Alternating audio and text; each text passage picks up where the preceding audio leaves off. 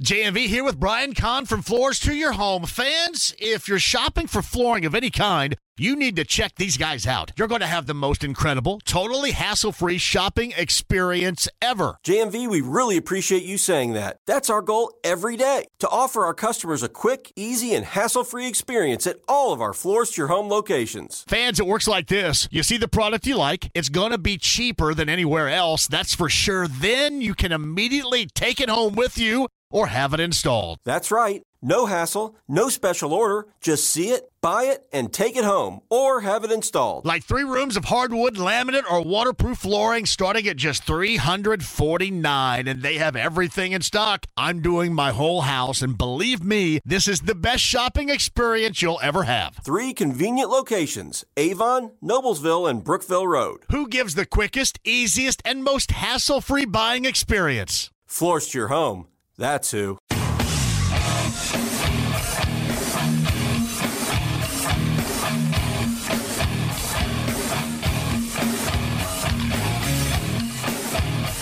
What in the hell do you think you're doing? Hey, John Boy. I'm telling you straight, it's my way or the highway.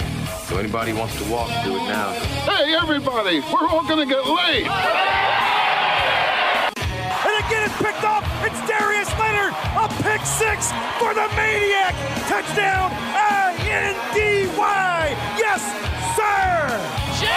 Oh, the chicken! Double time!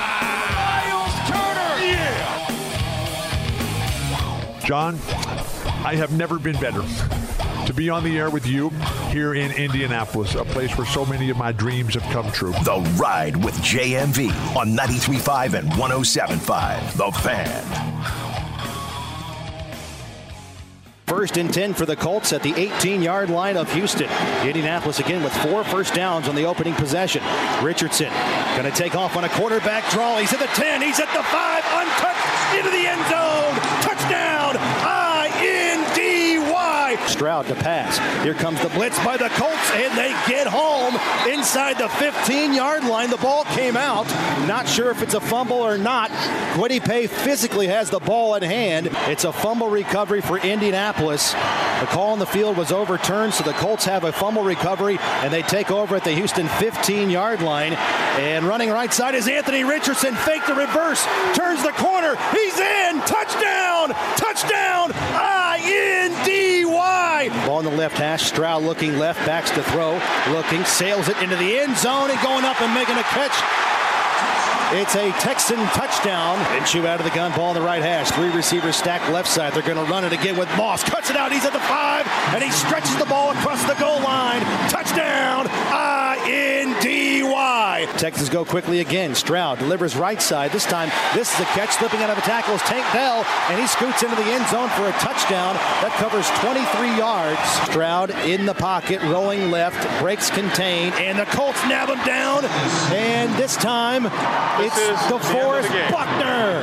The Colts have 6 sacks in the game, and they close it out with a great defensive play. Final score on the Ruoff Mortgage scoreboard, it's the Colts 31 and the Texans 20. That's Matt Taylor, voice of the Colts yesterday, and there's some things we need to talk about in terms of what didn't go right yesterday, and obviously you know that with the starting quarterback and the rookie Anthony Richardson. But what I am going to do today, in large part, is talk about what did go right, because it is the first time in a long time that you Colts fans were able to have a significant feel-good for a lot of reasons. And I understand that the Texans stink. And they stink on both sides of the football, and the coaching stunk. They were stinking up the place. But who cares? You go out and you get a win, and you do a lot of things right on the road. That's what you're supposed to do. So there's going to be a lot of talking in positives, because I don't know how many other opportunities like this you're going to have. But it's been so long. I was thinking about this before the start of the show. And in fact, I was on with Tony Katz a little bit earlier today, and he was going over the things that they did right as well. And it just has been such a long time for Colts fans to be able to soak that up and to celebrate that. And we could break down the circumstances that led to it, the injuries on the offensive line. The defense, especially in the secondary, it's safety. They look lost most of the time. They coached that thing up late, down like 3 scores. They coached it up like they had the entire game remaining or something, or they were the ones with the lead. I didn't understand that at all. But you know what? At the end of it all, it doesn't matter. 31-20 was the final. Now, I will start with this because this should be and will be the lead story moving forward. And that is Anthony Richardson. And that is his situation in concussion protocol. You know, how that ended up happening that way. There is no doubt when you look at it and your first 2 starts in the NFL, you don't finish. There is no doubt that that is problematic. That is problematic. So you think about it in terms of this, you know, how do you better? And I thought Trevor Lawrence hit it on the head after the game last week when Jacksonville beat the Colts, saying, hey, you've got to protect yourself more than you do right here. You know, don't take those unnecessary hits. We've witnessed that in the past. We've witnessed a quarterback taking unnecessary hits, most of which he was lauded for it. If you remember, it was his signature. It was the extension of the play. The extension of the play. Oh, he's so good at getting that extra yard and all this. Screw that. You want to make sure that you maintain out on the field. Yeah, there was a point in time with that in the past where it all ended. The extension of the play. He just doesn't want to go down. And oftentimes you're really slow to this too. Remember back when Marvin Harrison used to step out of bounds and so many jackasses around here called him soft? Remember that? Yeah, he's soft. He's going out of bounds. Self-preservation is incredibly important in this game. These dudes play at a high-skilled, athletic, and a strong level. Self-preservation. I always looked at it that way. I never understood why people, I can't believe he didn't go for that extra yard. You got to man up. Yeah, well, when you're not the one manning up out there, yeah, you go ahead and tell somebody else to man up when you wouldn't man up for a millisecond. So I always understood that. I never understood why, especially people around here, would give him so much crap. And that certainly held true with the former 12 around here. That was great, the extension of the play, until it wasn't. And we all know what happened after that. Now, part of the issue with Anthony Richardson is pretty easy. I was asked the question earlier today. So when is he running too much? I guess in terms of running too much is when you settle into more of an effective passer than you are this try threat that you are right now, I guess. I mean, there's really no getting away from it because he's going to do it. That's how this offense is built. I mean, I guess you could say, well, if he's running in double digits, that's running too much. When he's taking hits in double digits, yeah, I don't know where you're going to find a happy medium on this because that's why they were so intrigued. That's why everybody's intrigued. It's because of that extra that he brings. And I understand those that suggest, just like Trevor Lawrence mentioned to him last week, you got to learn to protect yourself. Make sure you're able to move on, continue to play. But, yeah, it's just going to be one of these things where we're going to continue to follow it. I wish I had an adequate answer for you. I guess at some point when he becomes further down the road, hopefully, more accurate and maybe less reliant on getting outside the pocket and running, it's just that's kind of what offensively they're all about right now. So I don't know. I mean, in the case yesterday, yeah, you could have dove across the goal line.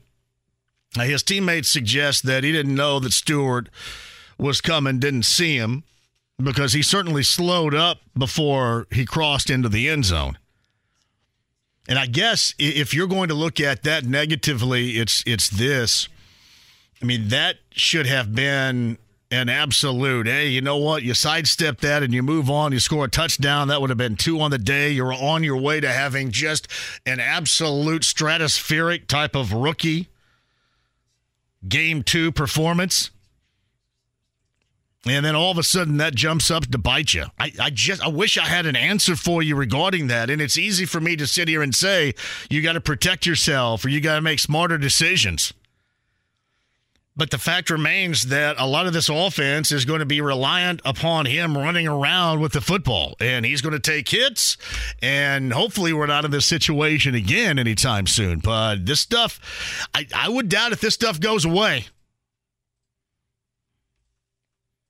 So when is Anthony Richardson running too much? Yeah, these are going to be things, I guess, on the fly we're going to have to make a judgment on. It seems like it's part of it right here.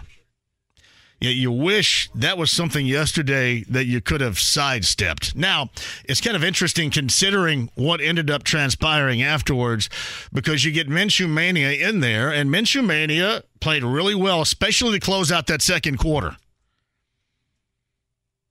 And you can't see why they wanted him with Shane Steichen to come in here because he's calm, cool, and collected. He was just working that offense. The ball was out and then where it was supposed to be. Very catchable football that it was.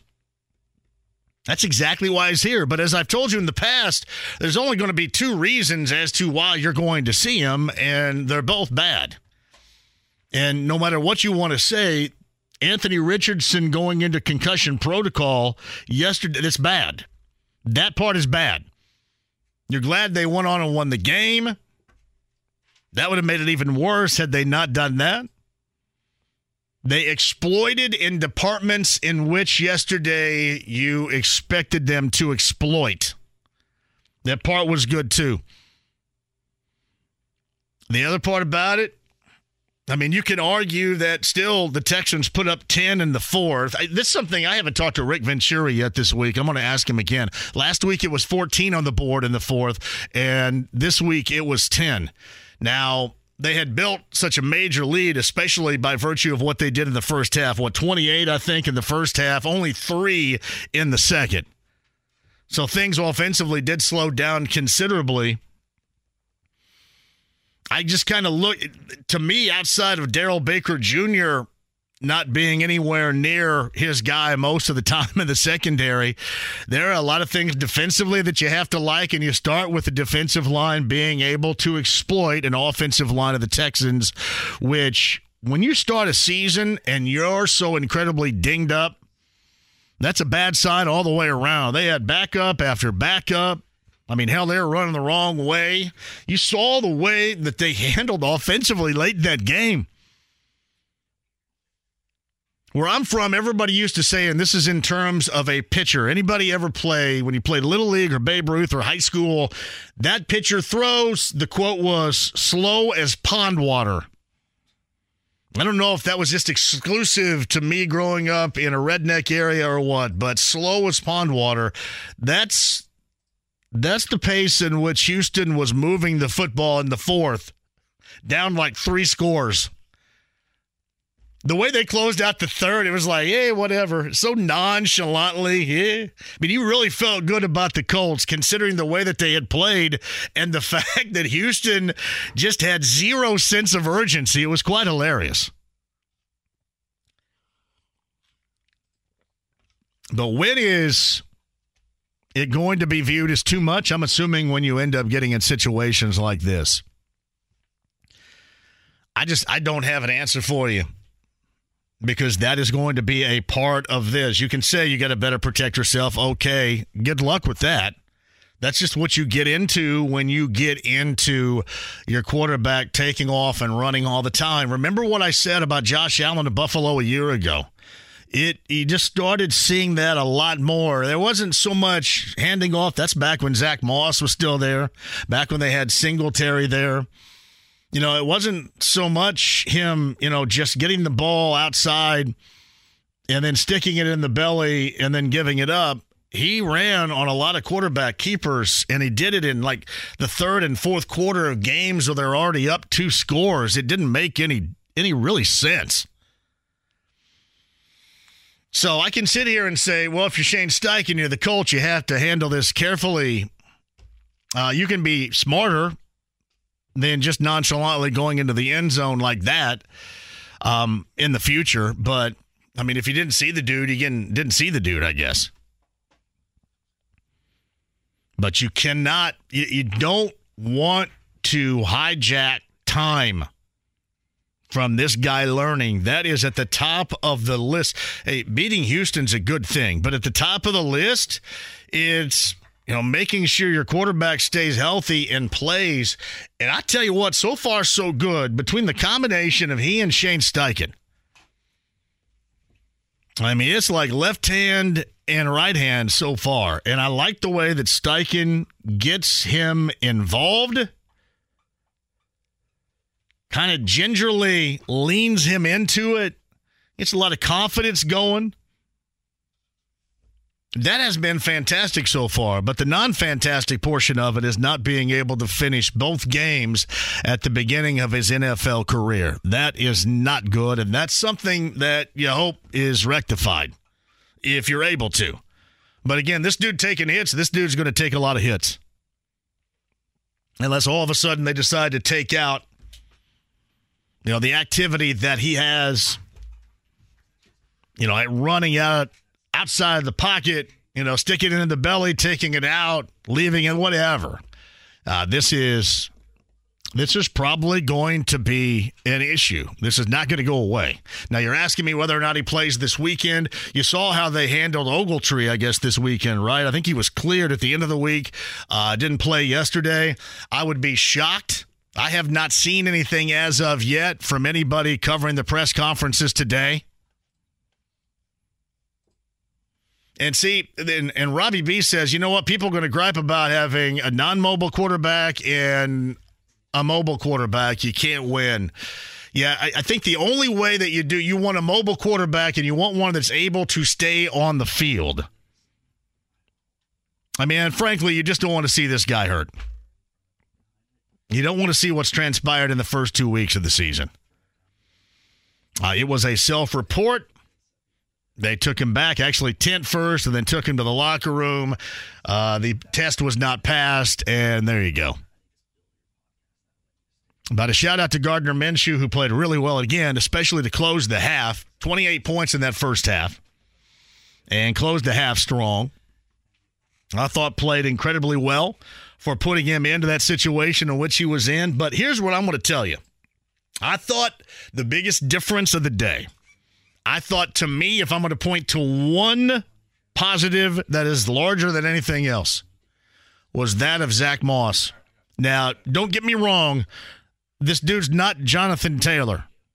So just because he had 88 yards and nearly 5 per carry yesterday, that is much better than the 1.5 per that they averaged for running backs last week against Jacksonville, even though you had nearly 5 a carry, don't get me wrong, I would still love to see Jonathan Taylor out there. I think that'd be great. I don't know if, the video from Friday will play a role in it, if that's good news or bad news or what type of news that it is, but I would love to see him out there. You hope to see him out there. I do. I hope to see him out there. So this doesn't quench my thirst, if you will, at the running back position. But, man, it was such a big deal yesterday. That was so necessary. So necessary. 88 yards on the ground. I mean, normally you go, oh, yeah, that's a pretty decent afternoon. But in terms of what they got last week, and the thing that stood out to me regarding Moss, anybody else notice this? The yards after contact. So he's making contact in or around the line of scrimmage, and he was getting extra yards. His yards after contact, I thought, was fantastic yesterday. So if you're going to point the finger at anybody, to me, that was the most important in the way that game went down yesterday, it was Zach Moss. That felt good to see them be able to run the football. Believe me, I like them throwing it. I want to see them be a modern-day team and go through the air. But let's just face it, last week was a joke. The last week was a joke, and that's exactly what you needed from Moss this week. That's what stood out most to me. You still need Jonathan Taylor. You still want Jonathan Taylor. You do. You want somehow, some way for this team and that player to find some common ground and work something. You just do. You do. You may say you don't right now. You don't need him. I don't care. Yes, you do. I'm going to tell you this. In a season in which you are selected to lose and lose heavily, there's nothing wrong with going ahead and telling everybody to shut up and win some games. You know, there's nothing wrong with me picking the Texans on Friday and then coming back and everybody saying, hey, you see, I told you so. Good. I actually wasn't going to pick the Colts to win a game until week 4 against the Rams. But you go down and you get it done and you take advantage of the advantage that you had. And certainly the Texans were both on the field and injury-wise an absolute mess. Take advantage of that. Don't apologize for it. No backhanded compliments.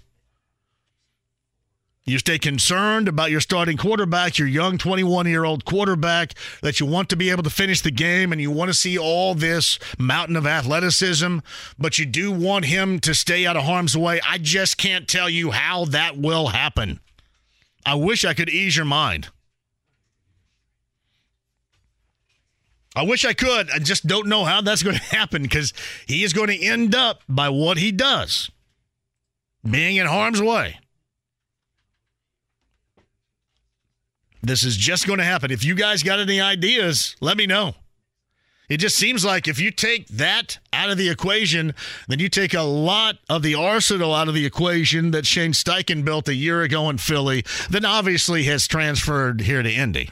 I don't know how you do it. That's why he was selected. That's why everybody, the whole dual, try, threat, whatever you want to describe it. You know, that's what makes him so interesting, so entertaining. But what doesn't is him sitting on the sideline and worried about the health. So I would be shocked if he played, hopefully pleasantly surprised if he plays coming up on Sunday. And that's a much better team in Baltimore. Much better team. We'll talk about that if you like at 239-1070. A lot of overjoyed fans, and you should be. Because it's been a long time since you've really, truly been able to celebrate anything, especially on the field. So good for you. Good for you and good for the Colts for that win. Defensively up front, yes, Darrell Baker Jr., there's no doubt, was an issue late. I thought about this. Anybody else think, why are you even looking like Nico Collins was running like wild the entire game whenever they looked at him? Why? Why? And certainly you saw that C.J. Stroud was exploiting whomever was on Darrell Baker Jr. in the second half. And by the way, I know that in terms of C.J. Stroud, you look at the secondary and Baker Jr. especially, who's taken a lot of the heat today, and you say, well, he had a good game because of this. No. He had a good game. He had a really good game. So don't sidestep that at all. I mean, it'd be the equivalent of me coming on here and going, well, you know what, they won, but the team they played sucked really bad. He had a really good game against the team that he was matched up against. And let me tell you this. He had, outside of Collins, zero support. None. None whatsoever. That was a fantastically quarterback game. And I don't care what level of talent you're talking about. He still had dudes from Indy all over him. His offensive line was a mess. He could really throw it to one guy. I mean, really one guy. That was about it. I mean, I can't be the only one to understand that. So you can't say, well, it was the Colts secondary and they stink. Well, you know what? The Texans stink too. To make something out of that mess yesterday as a rookie in your second start, I mean, you got to give that dude a lot of credit. Don't you? We'll talk about that coming up as well. That matchup with the Baltimore Ravens coming up on Sunday. We've got a lot to work with today. Yeah, outside of Notre Dame, I wish I had something better to tell you college football fans around here. Well, if you're the Boilermakers, you look so good. You got to wait out the weather. You're on the road in Blacksburg, get that win, and you just get run all over. Saturday night up at Ross-Ade, you got everybody fired up about a night game at Ross-Ade, and you just completely crap your pants. And then with IU, I find myself every single year, basically forever, other than I guess the COVID year of 2000, saying, well, that's kind of what you get. You just kind of sit back and you wait on it, and that's what you get. I mean, there was Walt Bell, what do they say now? I'm not cool enough to do this. This is the younger generation. What do you guys say? Vibes? The play calling when they were down 3 scores in Houston yesterday where the Texans had the vibes of Walt Bell, right? Walt Bell vibes. I mean, it's always 2 steps forward and then 3 steps back. I mean, even that first half down 21-0 onside kick, man, it gets everybody kick-started, gets everybody in gear. You're getting right there in the neighborhood, and, 4th down. You get right down there, can't punch it in. Ugh. Yeah, I know. Playing in Lucas Oil Stadium, I'm sure that's fun. It didn't look like that there was much fun. I didn't go, obviously, but watching it didn't look like that it was a glorious day to be playing in a Lucas Oil Stadium at noon, really on both sides of the equation there. It doesn't look boring. I don't know what you got. All right, quick break. We'll come back. We shall discuss that if you like. Got plenty of time to talk about the Colts, too. Not only Anthony Richardson and his injury situation, and hopefully we come up with some better answers. But, right, I just sit here right now and tell you that's kind of the way that it's going to be. I can't candy coat it for you. That's just what they do offensively. He's going to take some hits. That's problematic. You wish you wouldn't have taken that one yesterday. And again, we've been through stuff like this. We've been through it before. We'll talk about that on the other side, collegiately on the other side, too. Stephen Holder is going to join us from ESPN.com in the 5 o'clock hour. We'll get the latest, his thoughts on Richardson on Saturday, Minshew, Moss, which I thought among those that were the reasons why this team looks so much better, we'll talk about it from a Colts standpoint. He was at the top of the list for me. And a shout out to Will Mallory, by the way, too. 2 guys that probably don't get a great deal of love. I thought Will Mallory had a nice debut, a couple of nice catches. And E.J. Speed, we got to talk more about him. E.J. Speed, you got now 3 linebackers that can run and get to places and can make plays. I thought E.J. Speed so far this season has looked really nice.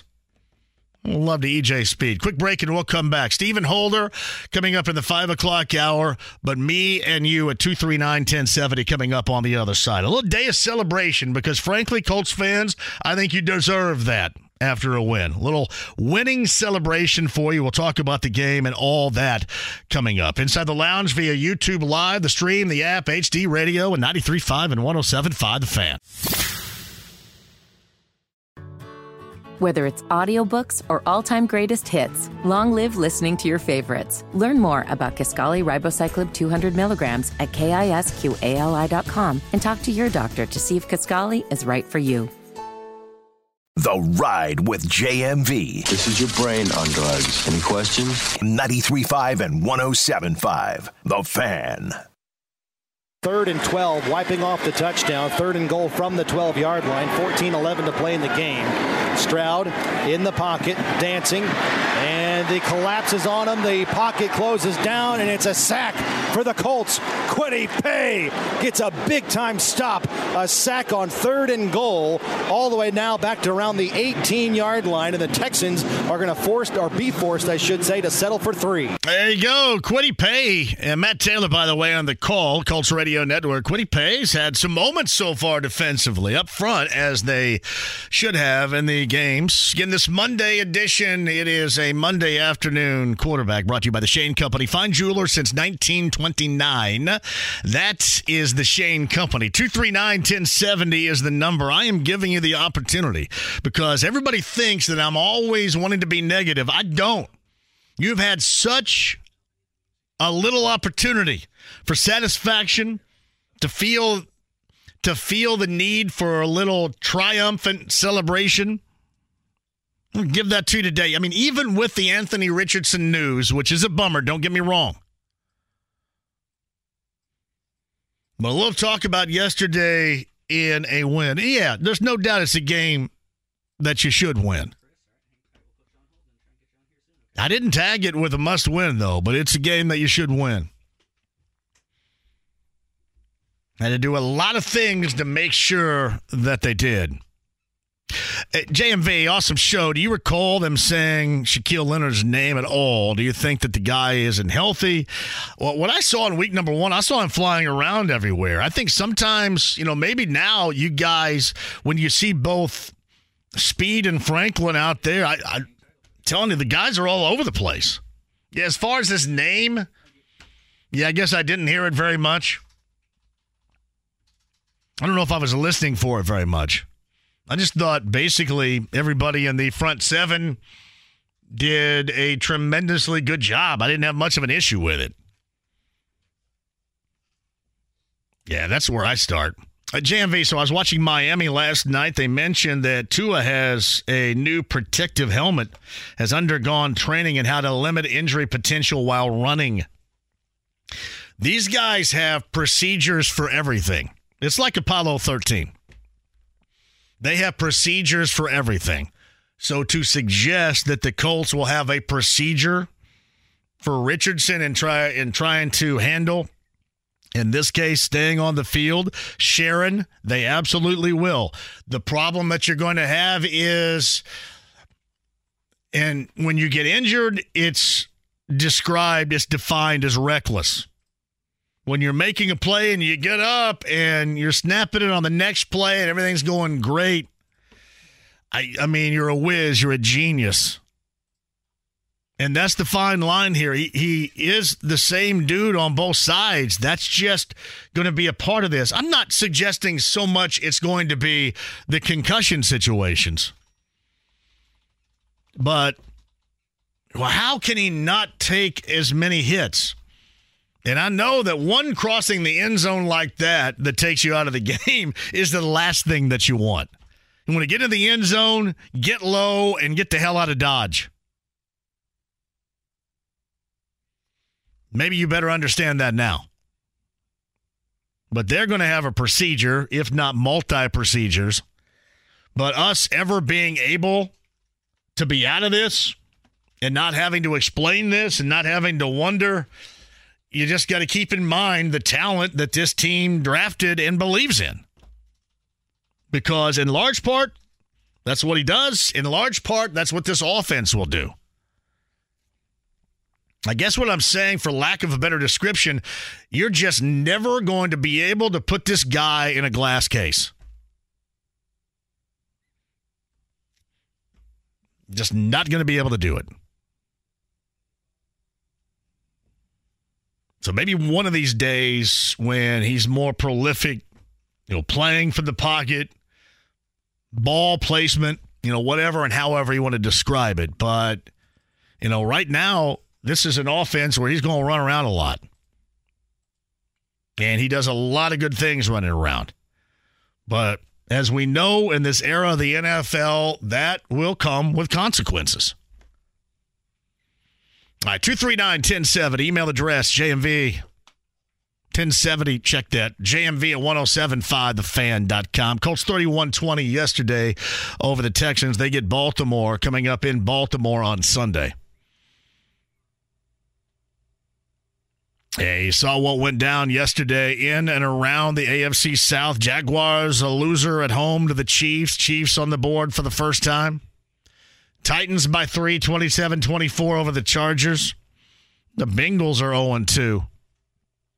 Bengals are being overshadowed by the Reds right now. Hey, by the way, too, the Reds, I don't know how they do it to win games. I know they're playing and have been playing a bad Mets team or whatever. I know the Mets won yesterday. But how they're piecing this together down the stretch to stay in the neighborhood of contention as they are for a postseason position is to me amazing. And I won't say anything about it, Cubs fans, right now, because you guys a month ago talked a bunch of junk. I mean, literally talked a bunch of junk, and I said, maybe you ought to chill out a little bit. Same thing I said when Atlanta Braves folks were saying, hey, they're going to be as good as the 76 Reds and the Big Red Machine. Chill out a little bit.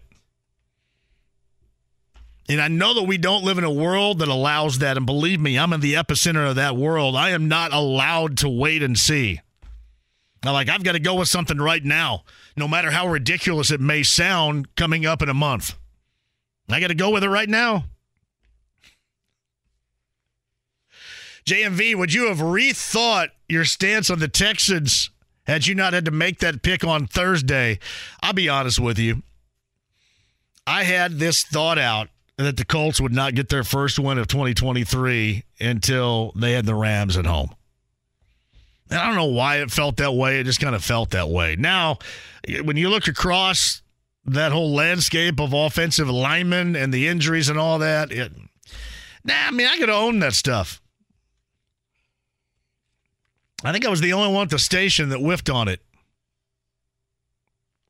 Last week, everybody at the station on board with Jacksonville, and this week, all the nerds except for me were on board with it, with the Colts. And I'm the one that takes the L on it. Nah, but you got to own that.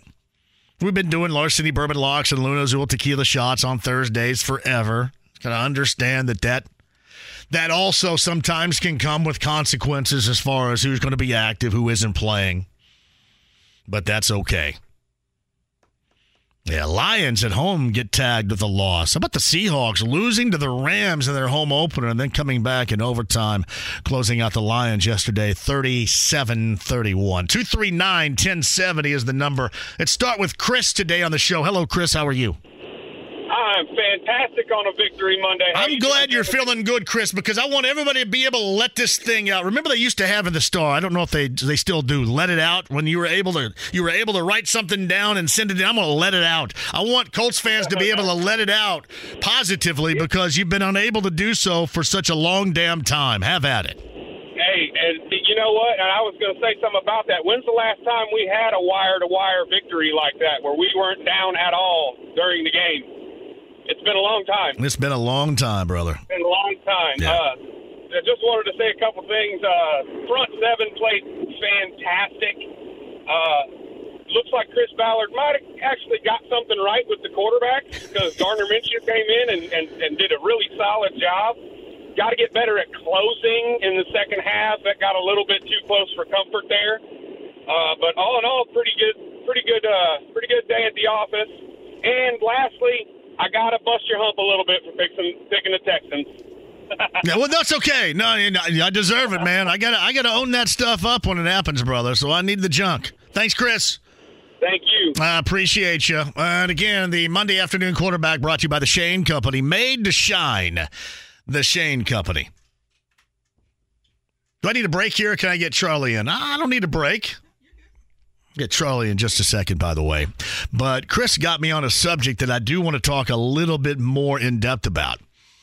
And it's now all of a sudden thinking that you're going to dangle Gardner Minshew out one of these days to bring in some draft pick because look at the Jets and their quarterback situation. First of all, and you have no idea who out there may want him. And secondly, he fits very well here because he was in this system last year. That's why they hard targeted him. And I'll be honest with you, I would rather have that right now. I mean, knowing what you know through the first 2 weeks and have him come in and cash in on 2 touchdowns before the half, as he did yesterday, than worry about what stinking mid-level 5th-round pick you're going to get. I don't want to hear about it. I don't want to hear about your draft capital and you could get a 5th-rounder out of and on that. Seriously, you guys, go ahead and shove your draft capital where the sun don't shine. Right there with entertaining losses. And Mount Rushmore's of. I mean, seriously, where the sun don't shine. I don't hear anything about it. It may make more sense further down the road. It makes absolutely zero sense and sounds asinine right now. Let's not sound asinine. Charlie's up next. Charlie, welcome to the show. How are you, sir? I'm great. Can I do my Tom Allen complaints? Better stand in line, brother. Go ahead. I'm going to tell you what. I've had season tickets since 1977, and I saw the worst coaching in a 3-minute span in the history of college football. You're not ready to run a quarterback sneak. 2, you have to call timeout because you can't get enough people on, and you stood around and watched the officials for 4 minutes, review it, and then you do a pitch back when you need 6 inches. Yeah. You try to get 6 yards. It's the worst coaching I've ever seen. That it's the same silly mistakes every single week. Tom Allen could take Ohio State or Georgia talent and figure out a way to lose. Yeah, it wasn't good. And I even go back. It's been, for the most part, how you just described it. That's the IU football that I've known going all the way back, which is they've had, some years that have been fun, Charlie. As you follow the program, there's no doubt some late 80s years with Bill Mallory that were enjoyable, and Dave Schnell and Anthony Thompson and that group. But it has been few and far between. More times like that than certainly more good times to talk about. I mean, we were right down by the end zone. Yeah. I don't know why your 6'2" quarterback can't just line it behind the center and reach over the line and get a touchdown. Hey, Charlie, I'll tell you this. I know this is hindsight's 20/20. All right, we're second guessing like hell right here, but it would seem to me that maybe just about anything else other than what was called would have been a better play call than that. I mean, about anything else.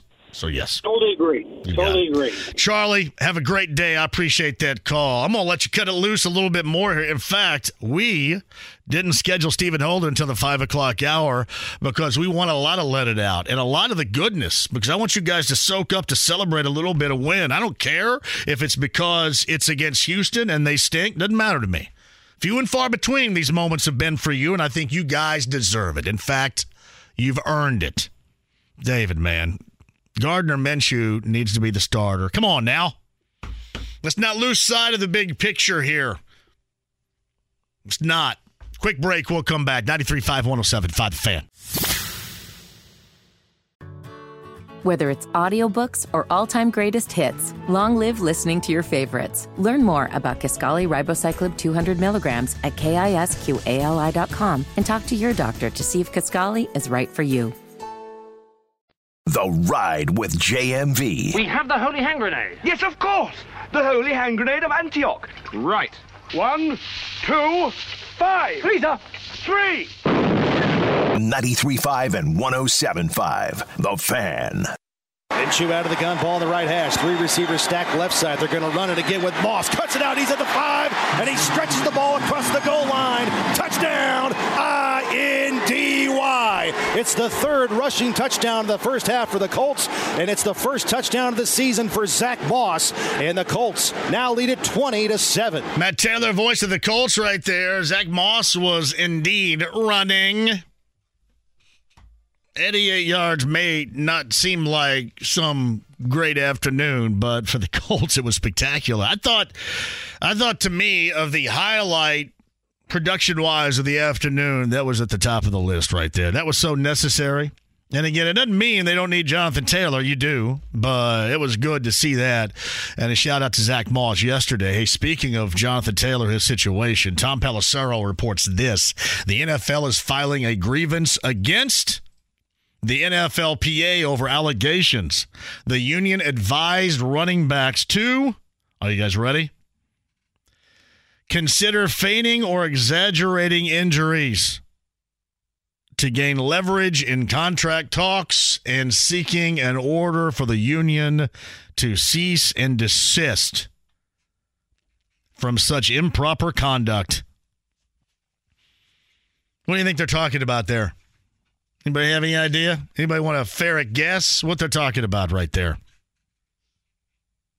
Quote, consider feigning or exaggerating injuries to gain leverage in contract talks. and seeking an order for the union to cease and desist. Or as they say in southern Indiana, where I'm from, frickin' stop it. Tom Pelissaro, NFL.com, with that report today. Corey Kinney says, just get the Cub stuff out of the way. I deserve it. See? I mean, you guys all talking junk to me a month ago. Hey, Braves fans, too. And the Braves are still rolling roughshod, don't get me wrong. But this whole comparison with the Big Red Machine and the Braves, chill a little bit. Thank you very much. Yeah, David wrote this. Gardner Minshew needs to be the starter. He probably will be the starter in Baltimore, but he doesn't need to be the starter after that. Whenever Richardson is healthy, Richardson can go back out there and be the starter as he should. Let's not get things all haywired here. All right? Don't do that. I mean, that to me is even as ridiculous of the talk. Well, you know what? You got a little value with him right now. Let's trade him. Yeah, get that fifth rounder. Hurry up. You and your draft capital. Thank you very much. I think I love this a great deal. Miles Turner guarantees an all-star appearance next season. Wait a minute. I may end up getting a bit of a sports arousal here. You guys want this quote? You guys ready for the quote? I'm excited for the All-Star game, obviously. That's going to be in Indiana this year. Y'all going to see me there, by the way. You heard it here first. Now, just like here in general or here playing? End quote. I'm asking that question. I'm excited for the All-Star game, obviously. That's going to be in Indiana this year. You all going to see me there, by the way. You heard it here first. See, why couldn't you break that news on this show? Come on. All right, quick one. We'll come back. I got plenty of time. We'll start with JR on the other side inside the lounge via YouTube Live, brought to you by Win Schuler Spreadable Cheeses. Indy's favorite Win Schuler Spreadable Cheeses, available at Meijer and Kroger. Win Schuler Spreadable Cheeses at winschuler.com. Hour 2, don't go anywhere. 93.5, 107.5 The Fan.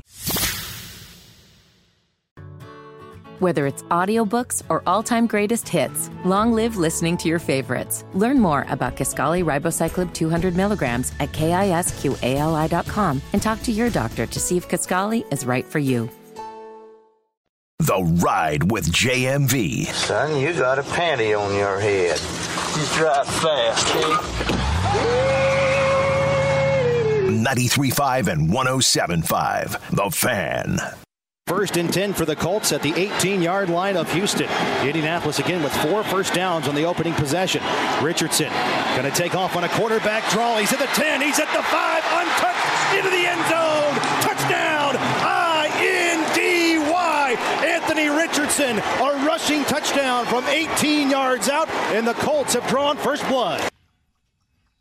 Matt Taylor right there, the voice of the Colts. Colts win yesterday on the road in Houston, get Baltimore coming up on Sunday. Shane Steichen met with the media earlier today.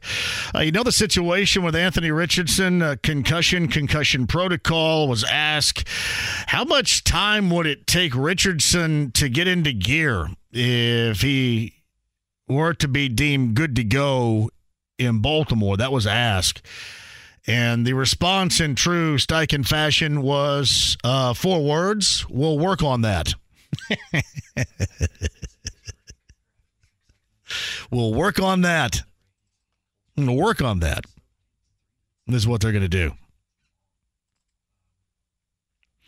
Yeah, I know everybody, and rightly so, there are things you can do. And I mentioned procedures that every team will come up with to try to evade situations like that, especially if you have a mobile quarterback or more than mobile quarterback in this case. Yeah, everybody's going to come up with procedures to use. The problem is you knew exactly what you were getting and what you were taking on when you drafted him. So you're just going to have to live through some of these situations. And I would guess, especially early with the inexperience. So yesterday, concussion protocol, missed the rest of the game. Second quarter with Anthony Richardson. And, people were talking about how much better can you protect yourself, or is he running too much? Well, the answer is I think you can always, in terms of a situation like that, try to be more protective. But if you didn't see the guy, which his teammates suggested in the post-game locker room, then that's going to be difficult. And the other aspect that you just simply are not going to be able to get around is that's what he does. And that's what their offense does. Is he running too much? I don't know where you draw the – especially if you're having success. I mean, clearly he was having success in doing what he was doing so far. I don't know how – cross your fingers. I know that sounds ridiculous. But this stuff's going to happen. And he's not going to stop running. And again, they knew exactly what you were getting into here. So you try to educate him more on how to better protect himself. The offensive line wasn't the problem. In fact, I thought the offensive line played as well as I can remember the offensive line playing, even with some early penalties. But this is just going to be him. Now, somebody had asked me a little bit earlier today, referencing the era of Andrew Luck. And when did it become evident that he was running too much and being too reckless? Remember, it was just hardcore, hard-nosed football play until an injury transformed that into him being reckless. And then the whole hold the ball too much stuff started. Well, you think about that, and then you put that up about 5 more tiers in terms of Anthony Richardson. Because when Luck did it in that era, he was just being mobile. He was evading, or at the time, he was extending the play. Remember how negative that became? Everybody was in love with it at the beginning. It's like run the damn ball around here. Everybody loved it at the beginning and then hated it afterwards. Got tired of it afterwards. But extending the play, that was such a big deal. But this is even more so than that. This is just what this guy does. This is what this offense does. They'll come up with procedures to help you be more aware of where you are and to hopefully sidestep hits that compromise your playing time on the field. But good luck with telling me that you're going to be able to eliminate it, because that's the type of player you drafted and that's the type of offense that you run. We'll see the timetable on that coming up as we move throughout the week. Baltimore for the Colts coming up on Sunday. Meantime, 239-1070. The email address is jmv1075thefan.com. Inside the lounge via YouTube Live, the player of the day was Zach Moss. He gave them something that was ridiculous last week, and to the tune of 88 yards was incredibly necessary. And then check out, if you go back and watch the game again, I don't know if you will or if you won't, but if you do, watch his yards after contact. He was what they like to reference as running tough yesterday. And good for him, that was necessary. So that's a part of the good. Defensive line, a part of the good. I thought the linebackers played well. The secondary was iffy here or there, certainly. And I know everybody's on Darrell Baker Jr. this afternoon about his play yesterday, too. But again, I'm going to go ahead and leave the forum open for you. It's been such a long damn time since you were able to celebrate anything. And I don't even care. I don't even care if it's the Texans and they suck really bad. It's been a long time. I think you as a fan hanging around caring about this team when they lose and when they stink and when it was a circus last year, I think you deserve this moment. Deserve this moment to be able to soak up the sunshine, as you should on this Monday. Charles asked me this before we get back to the phones. How is it good negotiating tactics for the NFL running backs to fake an injury? So you can still get paid and not get fined, I guess, right? Ow. It's like Rodney Dangerfield. Oh, my arm, it's broken. Now, you just don't want to get fined and lose money. Now, you're going to get paid while you're there. And, like, all negotiating tactics are not created the same. I mean, there's nothing big negotiated here other than the fact that I'm sure your representation said, hey, I'm going to make sure I get your ass paid here. You're not going to get fined. You're going to get paid. Remember what Chris Jones went through, and then he finally settled on a new one-year deal in Kansas City? I mean, at that moment, his agent was costing him a fortune. And one thing you're not going to do is cost your dude something in a situation like this. You're trying to make him something more. So it's not all the same. All right, 239-1070. Time for you right now. We can go over the collegiate football weekend, which was not good from an IU or a Purdue fan standpoint. Notre Dame's feeling good. Notre Dame gets Ohio State this weekend. JMV, did Miles Turner really say that? I read you the quote right there. He's going to be here. Miles says he'll be there, but if he's not on the team, I'm sure the Pacers will give him a ticket. See, I don't like to hear any garbage like that. You guys should all be loving and embracing right now. Hey, soak up the bravado a little bit. Soak up the bravado.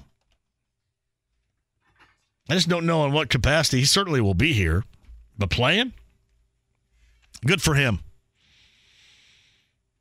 When's the last time you felt this compelled and excited about the start of a Pacer season, too? You guys are all right there with a little hoop, aren't you? Yeah, the Miles quote, I'm excited for the All-Star game, obviously. It's going to be in Indiana this year. Y'all going to see me there, by the way. You heard it here first. Sounds like my guy's calling his shot. Hey, JMV, if Anthony Richardson isn't running, then what is his value? He has to be a runner. What I'm saying is that they know what they were getting into when they drafted him. I mean, you want him to become a better pocket passing presence, more accurate, all those things, quarterback-wise, one of these days. But no, that's what I'm trying to tell you. This whole putting him in a glass case can't be done. You draft him, that's how you play, that's how your offense is designed. And this stuff is going to happen. And they'll tell him things. This is what you can do. Maybe get down, maybe get low. Again, I brought up in hour number one, everybody around here, and I mean everybody around here, you know, all these pseudo-tough guys, talk tough, act tough, used to make fun of Marvin Harrison all the time. He'd catch a ball, step out of bounds.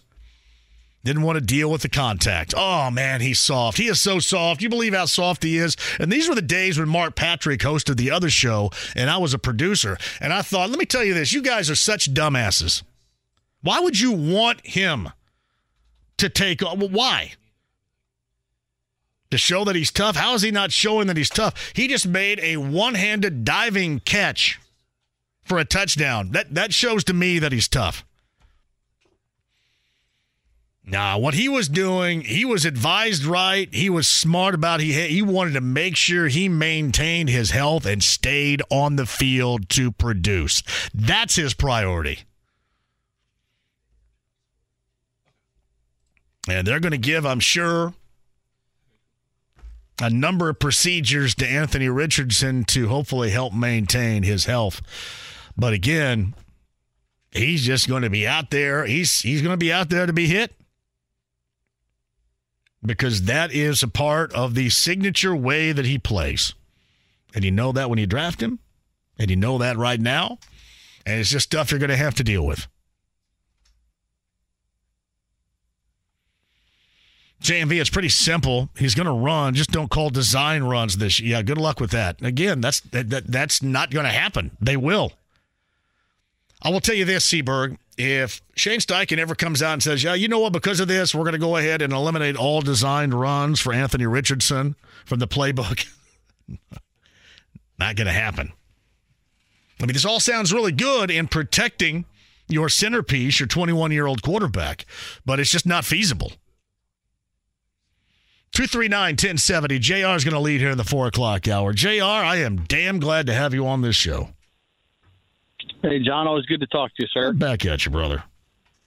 Hey, I thank your producer for getting me back in the fold. I was on hold there for a little while. My damn wife called, and I'm not smart enough to figure out on this iPhone how to switch over. And I can't do it either. I can't do it either. Sometimes I'm talking and doing something on it, and my daughter will call, and it's just really weird. Yeah.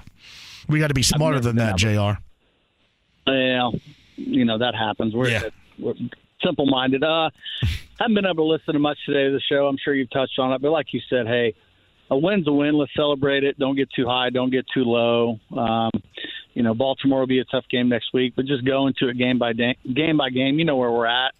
And people talking about, trading Minshew. Let's don't throw a fourth ring into this 3-ring circus we've already had around here. Yeah, he came in and did the job he was supposed to. That's why you have him here. I mean, we're not thinking about building any level of market value to deal him for a fifth. Who the heck cares? Keep him here and make sure. I mean, that's a good moment yesterday. A bad moment because you lost Richardson, but a good moment because of the production he came in and gave this team when they needed it. So I don't know why you can't celebrate that for like 24 hours before you try to trade him.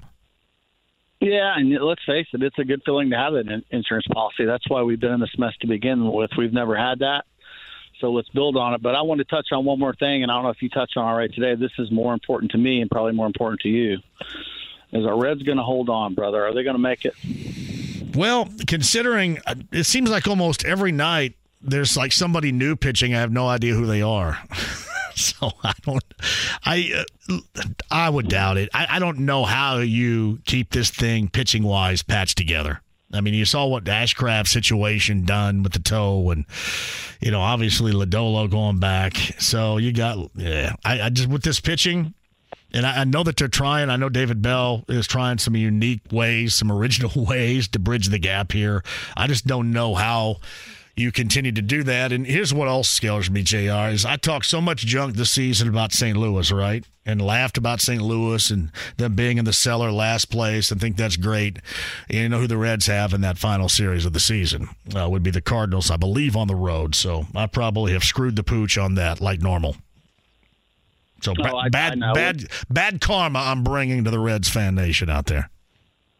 Yeah, I know. They played the Cardinals last week, and I told my son it's not going to be good. So we'll see if they can hold on. As much as I criticized David Bell last year, I got to tip my hat to him this year, man. It's been hard to hold this ship together. So let's hold on. Like you said, at least we're at least we're still in the hunt. Can you believe we're paying this much attention in the middle of September? I mean, it's amazing. It's been a great year when you could say that, at least from my standpoint alone.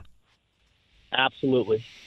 All right. Well, thanks for taking my call, JMV, as always, buddy. JR, you call anytime. Jim writes this. It's not that Richardson should consider running less. He needs to figure out how to finish those runs more safely. And that's why I mentioned they're going to have procedures for him to do that. They probably have a couple of pages right now that suggest that here's what you can do other than how you handled that second touchdown run yesterday. And I mentioned you cannot place him in a glass case with this. When I get asked, when do you run too much? I don't know if you're ever going to run too much. I guess it depends on the level of productivity you're showing when you're running. It's either the level of productivity. They're both end results, by the way, here, too. The level of productivity while you're running or maintaining health or being injured. And they're both absolutes, and you won't know until the end. Again, that's how he is as a quarterback. That's how this offense works. It'd be great, don't get me wrong, if you can find another home run hitting weapon, cough, cough, in the next couple of weeks. I'd dig it. I think you all should dig it too. But in terms of this not being an issue, a significant issue for the foreseeable future, there's just no way to sidestep that. There's going to be. Stephen Holder joins us in the 5 o'clock hour. Dwight is next at 239-1070. Hello, Dwight. How are you? I'm doing fine, man. Thank you for taking my call. You know it. I try to listen as much as I can, as often as I can. But let me just say this. I'm glad we have Anthony Richardson here. The city is excited about basketball, football, and basketball, which is good for the economy and it's good for, fan base and all that kind of stuff. I just don't want him to end up as another, Robert Griffin III who will have a short career. So I'm hoping that they'll manage him well enough to be able to get some production out of him and get him to the point where he's a seasoned player. I'm also an Uber driver from time to time, and I know that it translates into money when both of our teams are doing well, as well as Indy 11. And that's really all I have to say. I enjoy the program. I just hope that we can resolve the running back issue because, again, it translates into economy when we have a winning record and a winning team because people in Indiana, if they do nothing more than just support you and they're loyal to you and they love you, you'll have them as fans forever. Dwight, thank you for the call. Appreciate that. Call anytime, Dwight. In terms of Jonathan Taylor, by the way, too, Tom Pelissero, it was not in direct mention to Taylor, but this tweet that I talked about over the past 30 minutes from NFL.com released, the NFL is filing a grievance against the NFLPA over allegations.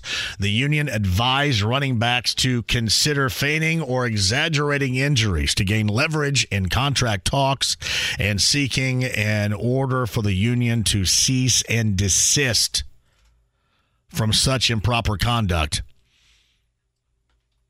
The NFLPA responds. What do you think they said? Want to guess what they said? Anybody know? No, not get bent. Nope, not up. Stick it where the sun don't shine. I mentioned that a little bit earlier. Not blank off. None of that. Quote, this is ridiculous and without merit.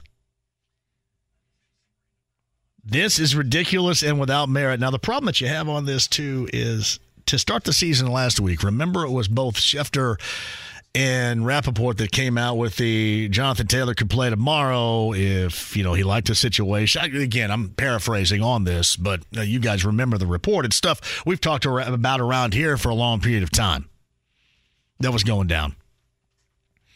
And listen, and I know that there's going to be no evidence of it, but you all know where that particular report, where that info came from. This is ridiculous and without merit. I love it. A little fighting going back and forth here. And that obviously is directly related to that of Jonathan Taylor and his situation right now. At JMV, if he maintains being a running quarterback, it won't last long. None do. None. Yeah. Wonder how long you think Jalen Hurts goes with this. Just out of curiosity. They took that team to the Super Bowl a year ago, rushed from the quarterback position in Philly, over 700 yards in a season. How much longer is he going to be able to do that? Oddly enough, what they have done with him and what they continue to try to do with him, and here's something for Chris in Westfield. Here's something for you. They have placed as many skilled position specialists around him offensively. And maybe one day you don't do that as much because that day will ultimately come. The day for Richardson is not here. And I'm assuming it's not here either for Hurts. But one day it will be. So what do? In the meantime, you make sure that you've got as many weapons as you possibly can. And I'm sorry, having one continue to sit on the PUP doing absolutely jack squat but working out in front of a video for his Instagram doesn't do you an ounce of good. Even with what Zach Moss gave you yesterday, and again, props for the best of really good days down in Houston, individually speaking, for Zach Moss running the football. But you can't have a home run, high skill position threat sitting on his rear end doing nothing with this. All right, quick break and we'll come back. We're letting you celebrate the Colts win because it's been a long time since you're able to celebrate them doing something well as they did yesterday from start to finish, closing out a team that deserved to be finished.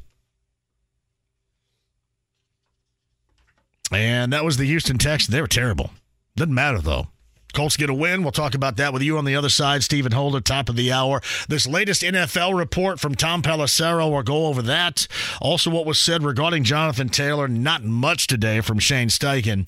And the win that was yesterday here, celebrating on this Monday with you Colts fans on 93.5 and 107.5 The Fan. The Ride. Whether it's audiobooks or all-time greatest hits, long live listening to your favorites. Learn more about Kisqali Ribociclib 200 milligrams at KISQALI.com and talk to your doctor to see if Kisqali is right for you. JMV. Attention, whoever you are, this channel is reserved for emergency calls only. Lady, do I sound like I'm ordering a pizza? 93.5 and 107.5 The Fan. Houston 3 for 5 on third down, this time 3rd and 7 on their own 37-yard line. Backing to throw is Stroud, and the Colts bring pressure off the right edge, and Stroud ducks and takes the sack from the Colts.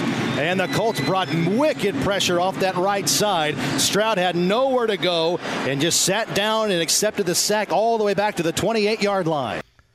Matt Taylor right there. I'm a big fan of EJ Speed, by the way. Matt Taylor, voice of the Colts and the Colts Radio Network. Welcome back. Monday edition of this show is always brought to you by Win Schuler. Spreadable cheeses and original cheddar, sharp cheddar, bacon and cheddar, and pepper jack.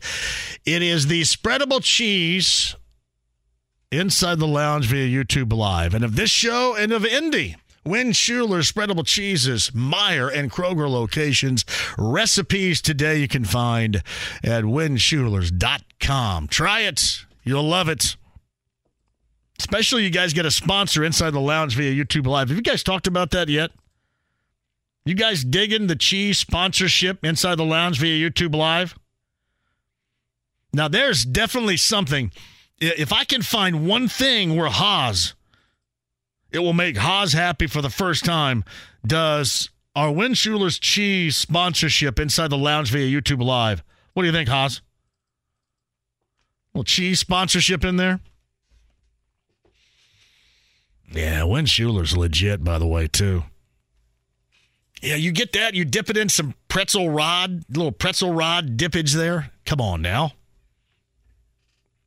Hey, by the way, too, I want to give a shout-out to Romy and Sarah. Every Saturday night when I'm doing the JMV Takeover, they bring food by. And I don't know if you guys have been there because I've not been there, but I've now had it twice. The place is called Agave and Rye. Anybody know of it?